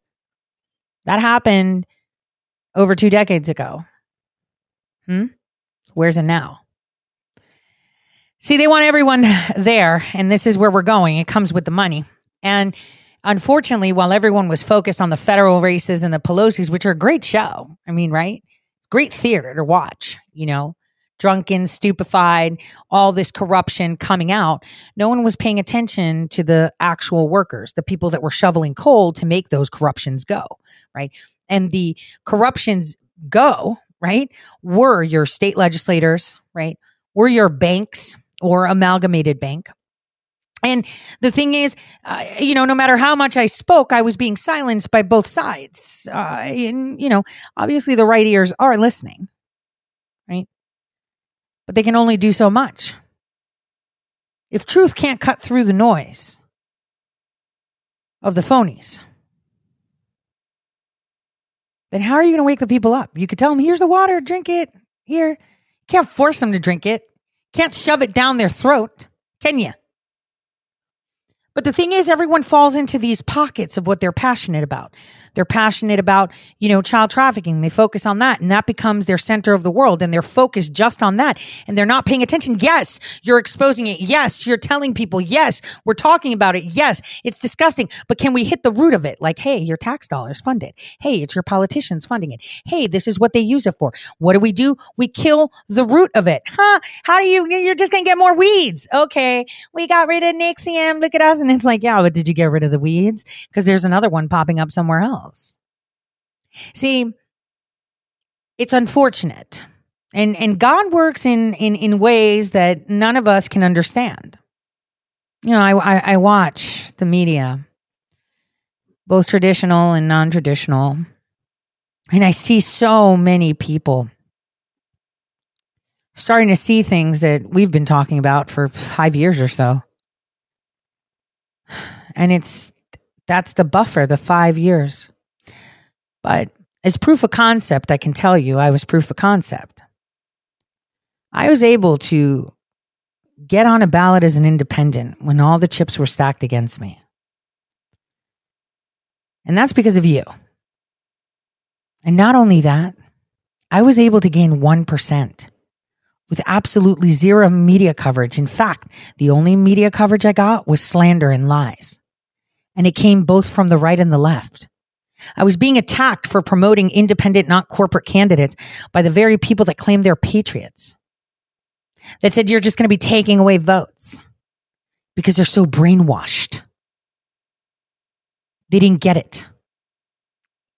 But what I successfully did was I got 1.07%. With no media. No voter guides had me. Any media that I got was trashing me. And the right trashed me more than the left. I hope you can see. If I was able to, a little blip in the system, with all those chips stacked against me, able to get 1.0%, well, then that means that all of you have better chances to actually win. All we needed was the proof of concept, and I was it. That America is ready to go independent. That America does not need media or money to run their candidates. I got 1.07% in a whole state with no professional campaign team. Putting pennies together and donations together so that I can fight it and get on the ballot, which I did. And you know why I won? Because Frank LaRose will go down in history as one of the most unconstitutional Secretary of States ever. It'll be etched in stone in legislation by SCOTUS. And when that's done, the Sixth Circuit will be coming, where the state of Ohio will be shamed for not upholding their own state constitution. Etched in stone forever. That's how you win. That's how you win. By making their name immortal as the problem that our nation had. His kids may go to law school and they'll learn how their dad tried to unconstitutionally keep independence off the ballot. His grandkids, his great-grandkids, that's how you win. Wow. Yeah, you got 1%. What did you get? You got nothing but your basement. And the thing is, I didn't do it. We did it. We, the people, did it. One by one being etched in stone. One by one being etched in stone. Our nation, as I've said many times before, is at the tipping point where we have 3 branches of government and 2 we knew were always corrupt. But the third one, the judicial, was a problem, especially when it's corrupt. Because then how can you redress your grievances? We need to be more focused on how we fight battles. We need to be paying attention to what they're doing in the background while you're distracted with Pelosi shenanigans, Schumer's, and the stupid J6 committee. You need to see their money. I mean, even Judicial Watch, they're great people, right? But they've got 9-figure balances offshore. Why is the money offshore? It's so weird. Great people, though. Offshore. 9 digits. So weird. So weird. And then people are like, oh, look, Mitch McConnell, guy. Yeah. And it's like, yeah, just him. Well, can we look at Asana? Because Asana got the money from FTX. And maybe we could look at Alameda Research. Oh, maybe we should look at Alphabet Inc. See, they all got the money. See. It's starting to make sense. Money. Well, how does the federal government get all that money? Let's see what PragerU has to tell us about that, okay? How does the federal government get all this money? The money that they sent off to Ukraine and then was washed by Amalgamated Bank because everyone's not paying attention to where it's going. See, Amalgamated Bank is toast, and this is why they deployed the digital currency quickly because they're like, holy crap, they're going to figure it out. And it's like, oh, don't worry, we got Wells Fargo's on that Iranian deal. So, when we go for Obama, that's coming too. Wells Fargo's going bye-bye. But in the meantime, let's see what Prager has to say. How does the federal government get money? Just hear this out. Every year, the U.S. federal government collects more than $3 trillion in taxes, and almost half of that comes from you and me, the individual income taxpayers. These are the taxes that come out of your paycheck, or maybe you pay quarterly. Either way, it's a lot of money, so it's worth learning about. So here are 5 things you didn't know about the individual income tax. Number 1, the individual income tax has been the largest source of federal government revenue since 1950, accounting for 47.3% of revenue in 2016. Number 2, while the name individual income tax implies that only individual Americans pay the tax, many small businesses are subject to it as well. A majority of small businesses are set up as pass-through entities, which means that business profits are included on the owner's individual tax sheet and is thus taxed at the individual rate, which is higher than the rates big corporations pay. Number 3, according to 2016 data from the Tax Policy Center, 44% of Americans, or roughly 77 million people, don't pay any federal income taxes at all. Number 4, a combined 2.6 billion man-hours is spent every year filling out tax returns. That's an average of 17 hours per American tax filer. If time really does equal money, we're paying even more than we thought to Uncle Sam. And lastly, number 5. According to the most recent data from the Tax Foundation, the top 1% of taxpayers contribute roughly 40% of all federal income taxes collected, and the bottom 50% of taxpayers were responsible for less than 3%. That's a lot of taxes paid by very few people. The individual income tax is what makes many of the benefits and programs provided by the federal government possible. But having the rate set too high can have serious consequences on the financial situation of individuals and their families, as well as overall economic growth. Small business tax cuts is not a partisan issue, it's an American issue. Both Republicans and Democrats should be able to get behind legislation that accelerates job creation, raises wages, and strengthens communities. It's a win-win policy. To subscribe to our YouTube channel, click here. For more from information.org, click here. To help keep... Who doesn't love PragerU? Who doesn't love them? I do. I simply adore them. One moment. Let me show you how you show your cards. All right. I just wanted to annotate something before I end today's show. Money. There's only one state bank, and we're going to cover this tomorrow. There's only one state bank in the whole nation. And that's the way they used to obfuscate and not ask you questions. They'd sequester all the state money, and then it would be like only for the state. So all the wages, income tax the state would get, it would collect it.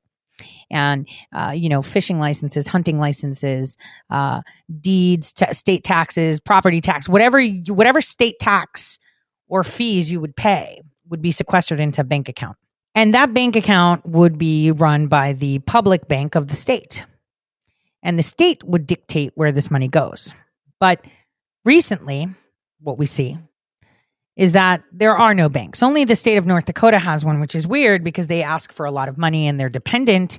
I think they get 26.8% of their budget from the federal government. Remember, the budget is usually maintaining Native American sites or forests or federal reserves, right? Like federal natural reserves, et cetera, et cetera. But the majority is it gets used by the states for other reasons too. And that's to pay their salaries or do things. Now, this looks like a big Goliath because it is. And that's fine. Because the bigger they are, the harder they fall. See, I was talking about this new party, independent party, separate party, crush the parties, let's destroy the parties. And all the patriots attacked me. Every single one of them. Every single one of them will wish they were my friend now. Well, soon. Because they're going to realize how behind they were on everything. Best crow ever. Now, while many people think that they have this all sussed out, and some will tell you, it's all part of the plan. Well, it's all part of their counterinsurgency plan. See, we the people are a little bit smarter now. We don't just lap things up. And yet, while most of you still watch them, you're making them money. You need to start turning them off. Turning point, off. All of them, off. The only person you really need to listen to is President Trump at the moment. Not even his advisors. Him. Turn them off. Unsubscribe. Watch how quick the fat is trimmed from the rubbish. Turn them off. I kicked the hornet's nets a couple times just to weed out, most of, the counterintelligence infiltration that had happened. I've done it. And yes, it pinged back, but it showed people that were watching exactly where they sit. And that's definitely not on the America train. That's on the what gets me money, funded, sponsors, and chatting on the air. That's it. That's all they care about. You need to turn them off. Oh, but that person used to work with Trump. The key word. Used to. Used to. Think of the people that have actually stood by his side from day one. Obviously, we know it's Dan Scavino, right? And I've done a whole show on that guy. And he's incredible. But I want you to think about it. All of them are telling you what to think and how to think. They're literally contributing zero. They're not urging you to pay attention to the wars that need to be had. Now, I guess I am different. I'm upgraded. I'm completely different. And I don't care what others say. Someone said, isn't it embarrassing that you lost? And I said, don't you get it? This is how you make history. You give power back to the people by doing that. And someone's got to get in there and get dirty. Because unfortunately, people don't get in there and get dirty. They like to talk about getting dirty. They like to see other people get dirty. And if all their friends say, yeah, we're supporting that person getting dirty, they jump in. I want you to pay attention, please. This is going to be key going forward. There's so much confusion on what's going on right now. It's pure insanity. We have people listening to Lin Wood who has been targeted like crazy. I mean, the guy has clearly been attacked so hard. He's grasping for anything. He even attacked people that were defending him. That tells you everything you need to know. That shows the demons have surrounded them. And, and that's where they pick at your shadow, right? They amplify that. And this is just me speaking personally, right? They pick and prod at the things that bother you the most or your insecurities to make you, whatever. Like even that Berge guy, right? He came out, look, I found a receipt. Yeah, he found the receipt of the 2 nights he paid with his girlfriend with your money that I feel so embarrassed that I was told by my friends, don't say anything to your listeners because they won't trust you. Remember when he ran that fund so he can raise money to go help with a Hunter Biden laptop and did nothing? He spent that money flying his girlfriend in, going to a show, but renting a room with her because, he wasn't going to share the room with the other people and his girlfriend. And then he posted like, look, I found the receipt. No, man, that was for your girlfriend. You still owe me money for me paying for your damn parking, and that you kept all this hard earned. He raised over $20,000 and he kept it. He's a piece of shit. Most of these people are. It's all about money. And those that have money, right? Those that have money spent it in the wrong place, chasing ballots rather than hitting and targeting legislation. Because you know what? By chasing ballots or canvassing or doing all these tours and shit, right? You're getting people excited and you're capitalizing on it. That's what pisses me off the most. That they capitalize on it because it makes money. It's not going to make money if you're waiting to go to court. It's not going to make money if you target the root of the problem because it's not fantabulous and something where, look, we got them pants down. And it's like, see, that's the thing. It wasn't making people money to do it the right way. And while others may say, well, they did good work. Yeah, they did. They just verified everything I put in my affidavit that no one can debunk. But I was constantly against it, constantly saying, this is ridiculous. We are literally giving them the ability to torture people. Are you working for them? I've asked people that. Are you working for the other side? Because it doesn't make sense. And then all of them, want to urge me to mobilize my audience because they're doers. I was like, no, my audience is actually intelligent. It's not a thumping idiot that says, well, this is what they said and I'm just going to do it blindly. Like some person crept up into my Truth Social feed and said, oh my God, I hope you weren't taking votes away from Carrie Lake. Dude, chick, wrong state. See, this is the problem. All of these people utilize the pain of the people to capitalize. For me, I stand firm on that. I don't like that. And they don't like the fact that I'm calling them out. And I call them out every day and I don't really care. Everyone's like, oh, we're, all of these other Anon people, we're part of the pit. And it's like, fuck your pit. I gave True the Vote the shit that they've got on Pennsylvania right now. Where have you been? Oh, you're busy pretending you're in some secret clique. Fuck you. See, these are the things. This is where Tori gets mean, right? But it's out of frustration, not because I want to cause them harm. So I want to shake them awake and say, can we focus on the things that matter? Can we focus on the free speech? Can we focus on changing the laws? Can we focus on the state legislatures? Can we focus on Julian Assange? Can we focus on educating the public rather than chasing ballots and going all in on shit that makes no sense? We need to focus. We need to focus very well, actually. And the thing is, that's how you can discern who's actually working for the nation and who's not. You're sitting there pushing what my software has told you in predictions. Remember Ali Akbar laughing at me saying she's a time traveler, but then he's like, oh, there's people that can do that. He's talking about hokey shit. I'm talking about Q computing.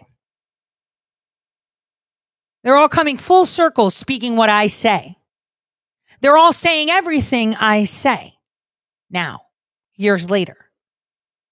And that's because why would they trust me, right? Why would they trust me? Why would they sit there and say, I'm going to trust Tori even though she worked with them?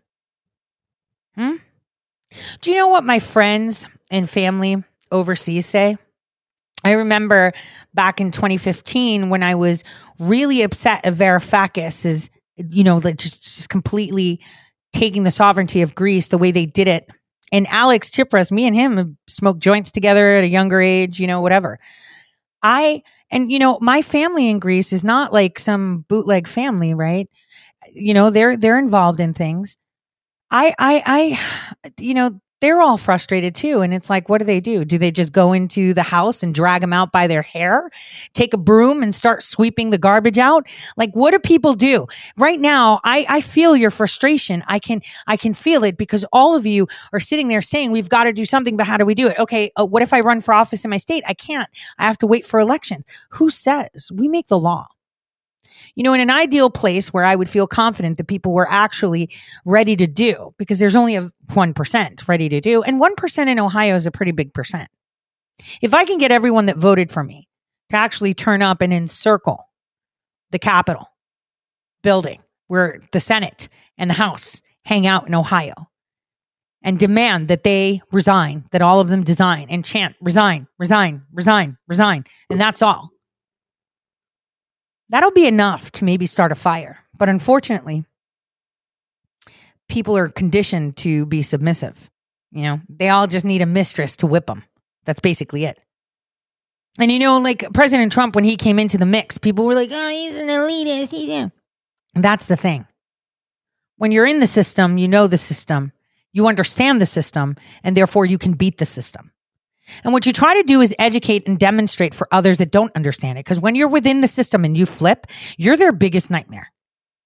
You have every single ability to shine light in corners that people didn't even know exist. Like I said, there's stuff you know, there's stuff you don't know, there's stuff you don't even know you don't know. And then there's stuff you don't know and you really don't want to know. And so we need to start putting pressure as people on fixing this. We can't wait around. We're using our pens. Everything you guys have done. We broke the GAO. Like, that's what's up. But did any of you write anything to the SEC yesterday to ask them to investigate Amalgamated Bank? Because they're going to throw it under the bus now. And there may be no record because your mainstream banks are taking on the programmable credits that you will be living off of. Oh, we can't recall people or impeach them in our state. Then make the laws that do it. If your legislators don't do it, find something about them. Everyone's got skeletons. Get them removed one by one. Pick them off the grid.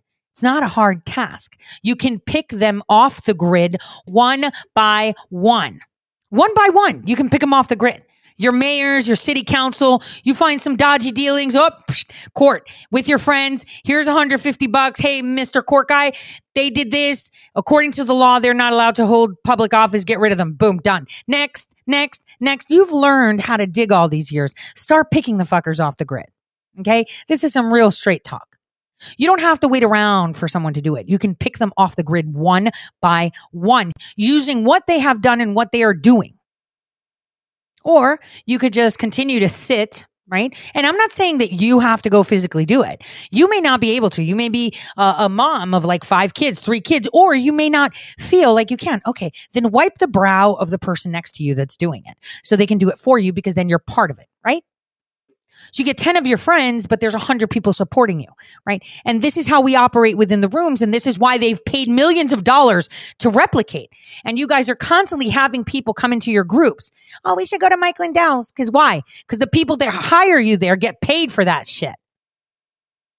And then they take what you do, sell it to Mike Lindell, and he pays them as if it's their idea. Don't you know? So many people have left and eaten that crow, and they still come back talking. They thought they were important, more important than you, the people. That's the thing. More important than you, the people. No, you, the people, are stronger.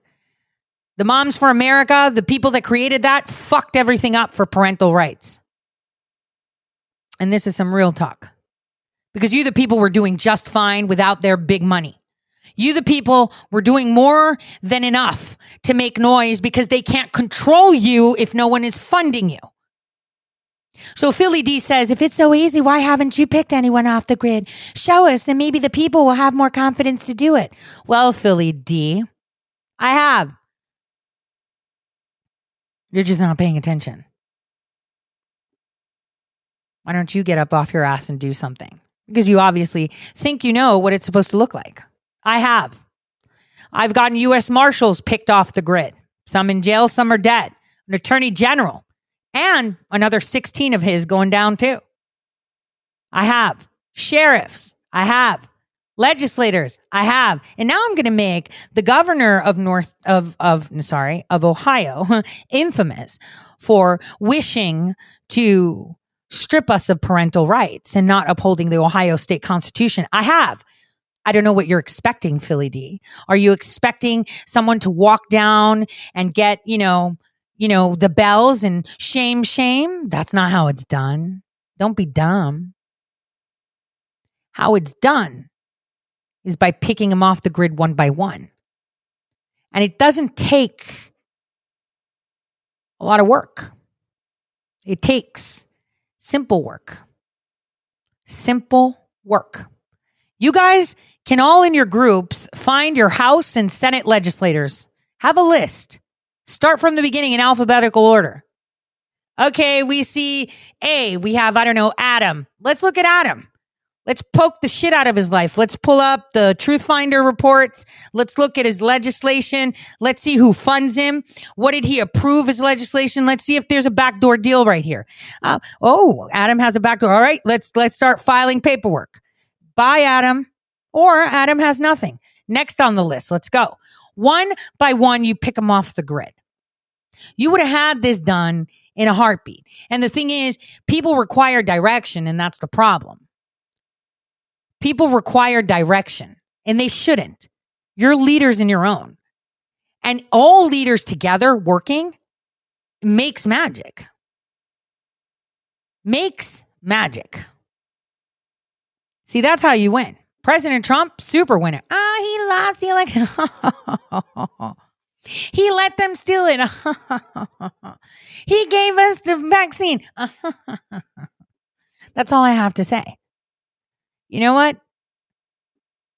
If he stood up against the vaccine, all of you would have jumped ship, said, oh man, that man's crazy. Look, the whole world's saying everyone's dying. He's the only one saying it's a hoax. More than half of you right now listening would have been off that train and on the DeSantis choo-choo, right? That's how it is. People don't pay attention. They think they know everything and they're so patriotic. But,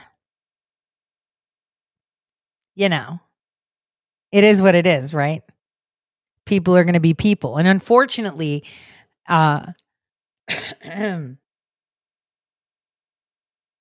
people like to blame other people for their mishaps and worries. They never want to take ownership. So this is what you guys should be doing. You should be filing the shit out of SEC complaints and making lists of, your whole state legislature. Have all their names out and start.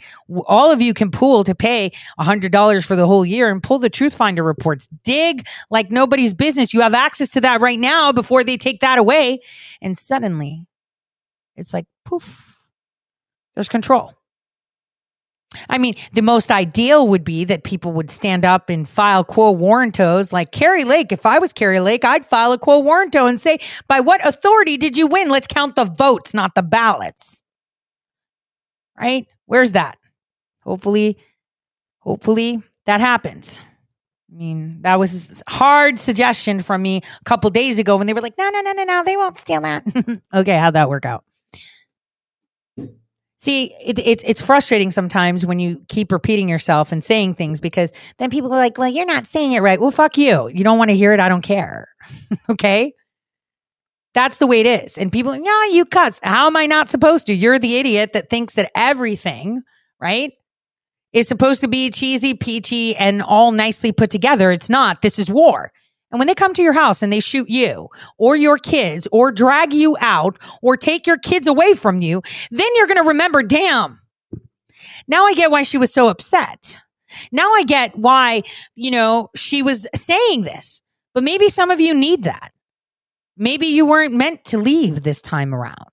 Maybe you need to be imprisoned as you should. Who knows? The thing is, what you need to do is focus on your own community. I've been saying that. And then, now they're all saying it. And it's like, oh, kind of late to the party.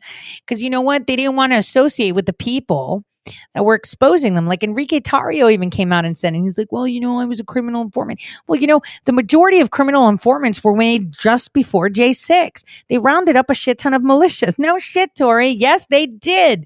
They were all CIs. And then I have people saying, well, this guy's a Fed and this guy's a... Shut up. Do you know what Fed means? It's being loosely used like the word racist. Okay? It's not. Doesn't mean everything. Not all Feds are bad. But what people need to understand is that everyone and everything you see is not what it seems. There's a lot of different things happening behind the scenes that you aren't aware of. And so I'm going to end it today, obviously, with a song. But before I go, a clip of Ron DeSantis responding to the attacks alleged by President Trump. And I want you to see just how you burn the fucking chaff. So that way you stick with the wheat. And, Turning Point. Like, pay attention to the people at Turning Point, all right? We'd like to know what you think about Trump's big announcement and some of the less than flattering comments he has made about you. Well, one of the things I've learned in this job is when you're leading, when you're getting things done, you take incoming fire. That's just the nature of it. I roll out of bed in the morning. I've got corporate media outlets that have a spasm, just the fact that I'm getting up in the morning, and it's constantly attacking. And this is just what's happened. I don't think any governor got attacked more, particularly by corporate media, than me over my 4-year term. And yet, I think what you learn is all that's just noise. And really what matters is, are you leading? Are you getting in front of issues? Are you delivering results for people? And are you standing up for folks? And if you do that, then none of that stuff matters. And that's what we've done. We focused on results and leadership. And, at the end of the day, I would just tell people to go check out the scoreboard from last Tuesday night. The fact of the matter is...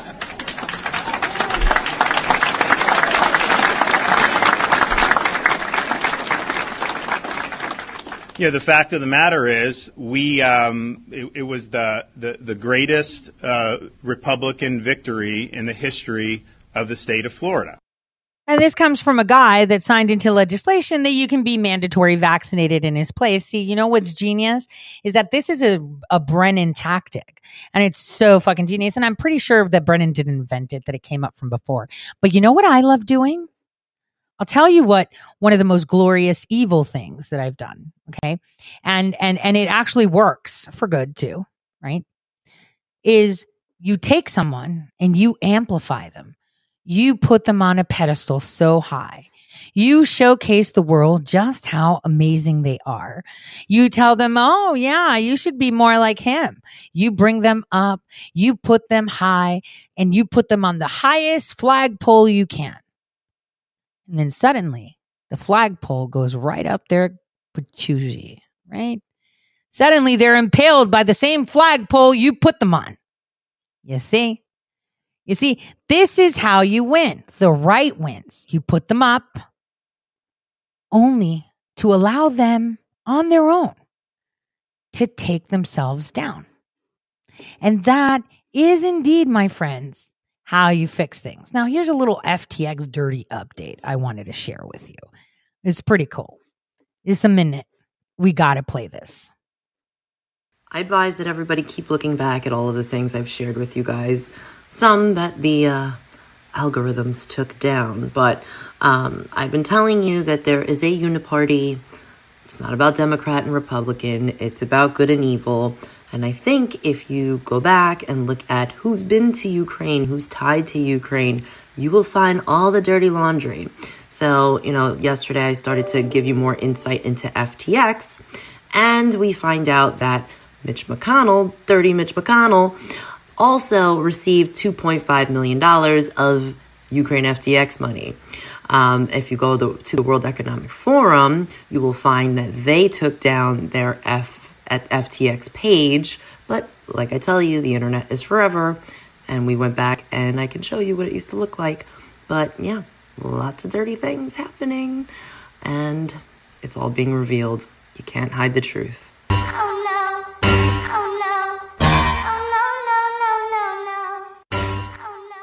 Remember, Frank LaRose went to Ukraine too, right? Vote tomorrow. Remember that? How Frank LaRose went there too? Huh? Yeah? Oh, dang. What about other people that went to Ukraine? I was talking about that a long time. We need to go back in time and visit those blimps. You're going to see Pasternak. Oh, and we're not talking about the blackmail Pasternak. So confusing, right? Those two words, right? Pasternaks. But we should go back to the blimps, and then suddenly everything makes sense and everyone's like, what happened here? And it's like, oh, were you not paying attention? Oh, let me guess. You were too busy talking about Pelosi. No, which Pelosi is a big deal, but this is a bigger deal, especially when you have people that are sanctimonious and going above you to tell you how wrong you are and how amazing they are. That's how you know. So how is it that we fix this? Well, I mean, there's cancel culture, right? But who can you cancel? There's one song that Tom McDonald had put, which is Canceled, if you guys remember it, which I'm going to play. But specifically, the only people that you can cancel are the people that are funded by specific sources. So, for example, do you want to cancel Turning Point? Stop your donations. Stop watching them. Do you want to cancel, the bullshit rhetoric from XYZ? Stop watching them. Unsubscribe. Oh, but I want to troll them. Troll them without subscribing. Right? That's what you can do. I mean, tons of people do that to me. Just start but I watched their Telegram page so that I could get information. Okay, unsubscribe. You can always search it and look. But, I unsubscribe. And suddenly, no money. I mean, Tracy Beans is screaming, but she's part of it. Like, she's totally part of it. She's totally part of that movement, that DeSantis movement. Right? She is part of it. And the thing is, what people hate about me is that I call it out, and I'm not worried about playing politics, because guess what? I don't need sponsors. The people support me. They pay my wages, right? They pay for the roof over my head. They pay for me to work. You need sponsors. I don't. I'm not owned. You are. And I'm just bringing that example up just as, just pointing it out. See, when you actually commit to service to the people, they will follow you through hell. And that's exactly what Trump is doing. And you see that their operation failed, and now they're scurrying to figure out how they're going to reposition themselves. But just so you know, and let's be fair, some people that are part of that counter operation, right? Some of them, are actually good guys amplifying that counter operation. I just hope you get that. So let's pretend that there's media organization XYZ that pretended to be all Trump, and now they're flipping and going to DeSantis, and there's 10 people there. 2 of them are good guys helping the bad guys raise themselves up on that flagpole. So that way, when they pull their support, well, when the people pull their support, guess what happens? They've been riding on that pole, and guess where it goes? Right up the tushy. You get skewered by the very things you put out. Reap what you sow. Right? Reap what you sow. If you focus on money, you will only have that to fall back on. So pay attention to the song Canceled, because it'll tell you exactly what can happen. It's not about cancel culture. Oh, you're banned. You're not allowed to speak. It's, hey, you know what? You're not helping my country. I need to unsubscribe. Mass unsubscribe from people that talk shit. But I like their content sometimes, sure. Then troll it. Show them. By you sitting there, doesn't show them. You unsubscribe, and there you go. Suddenly, they eat some humble pie. Or they just go away. One of the two. God bless. I'm not afraid. Take my face and my name. Paste it on the front page. I'm already famous and you'll never change it by hating or claiming you'll take it away. My grind wicked, write my rhymes different. You can try to quantify defying limits as a dying gimmick and denying winning. This is pure fire. This ain't white privilege. I do what I want. Get all the Gucci and Louis Vuitton out of my closet, out of my crib. I do not want it. That is for kids. That is for rappers who ask you to produce their beats for free, pretending I'm on like they rich.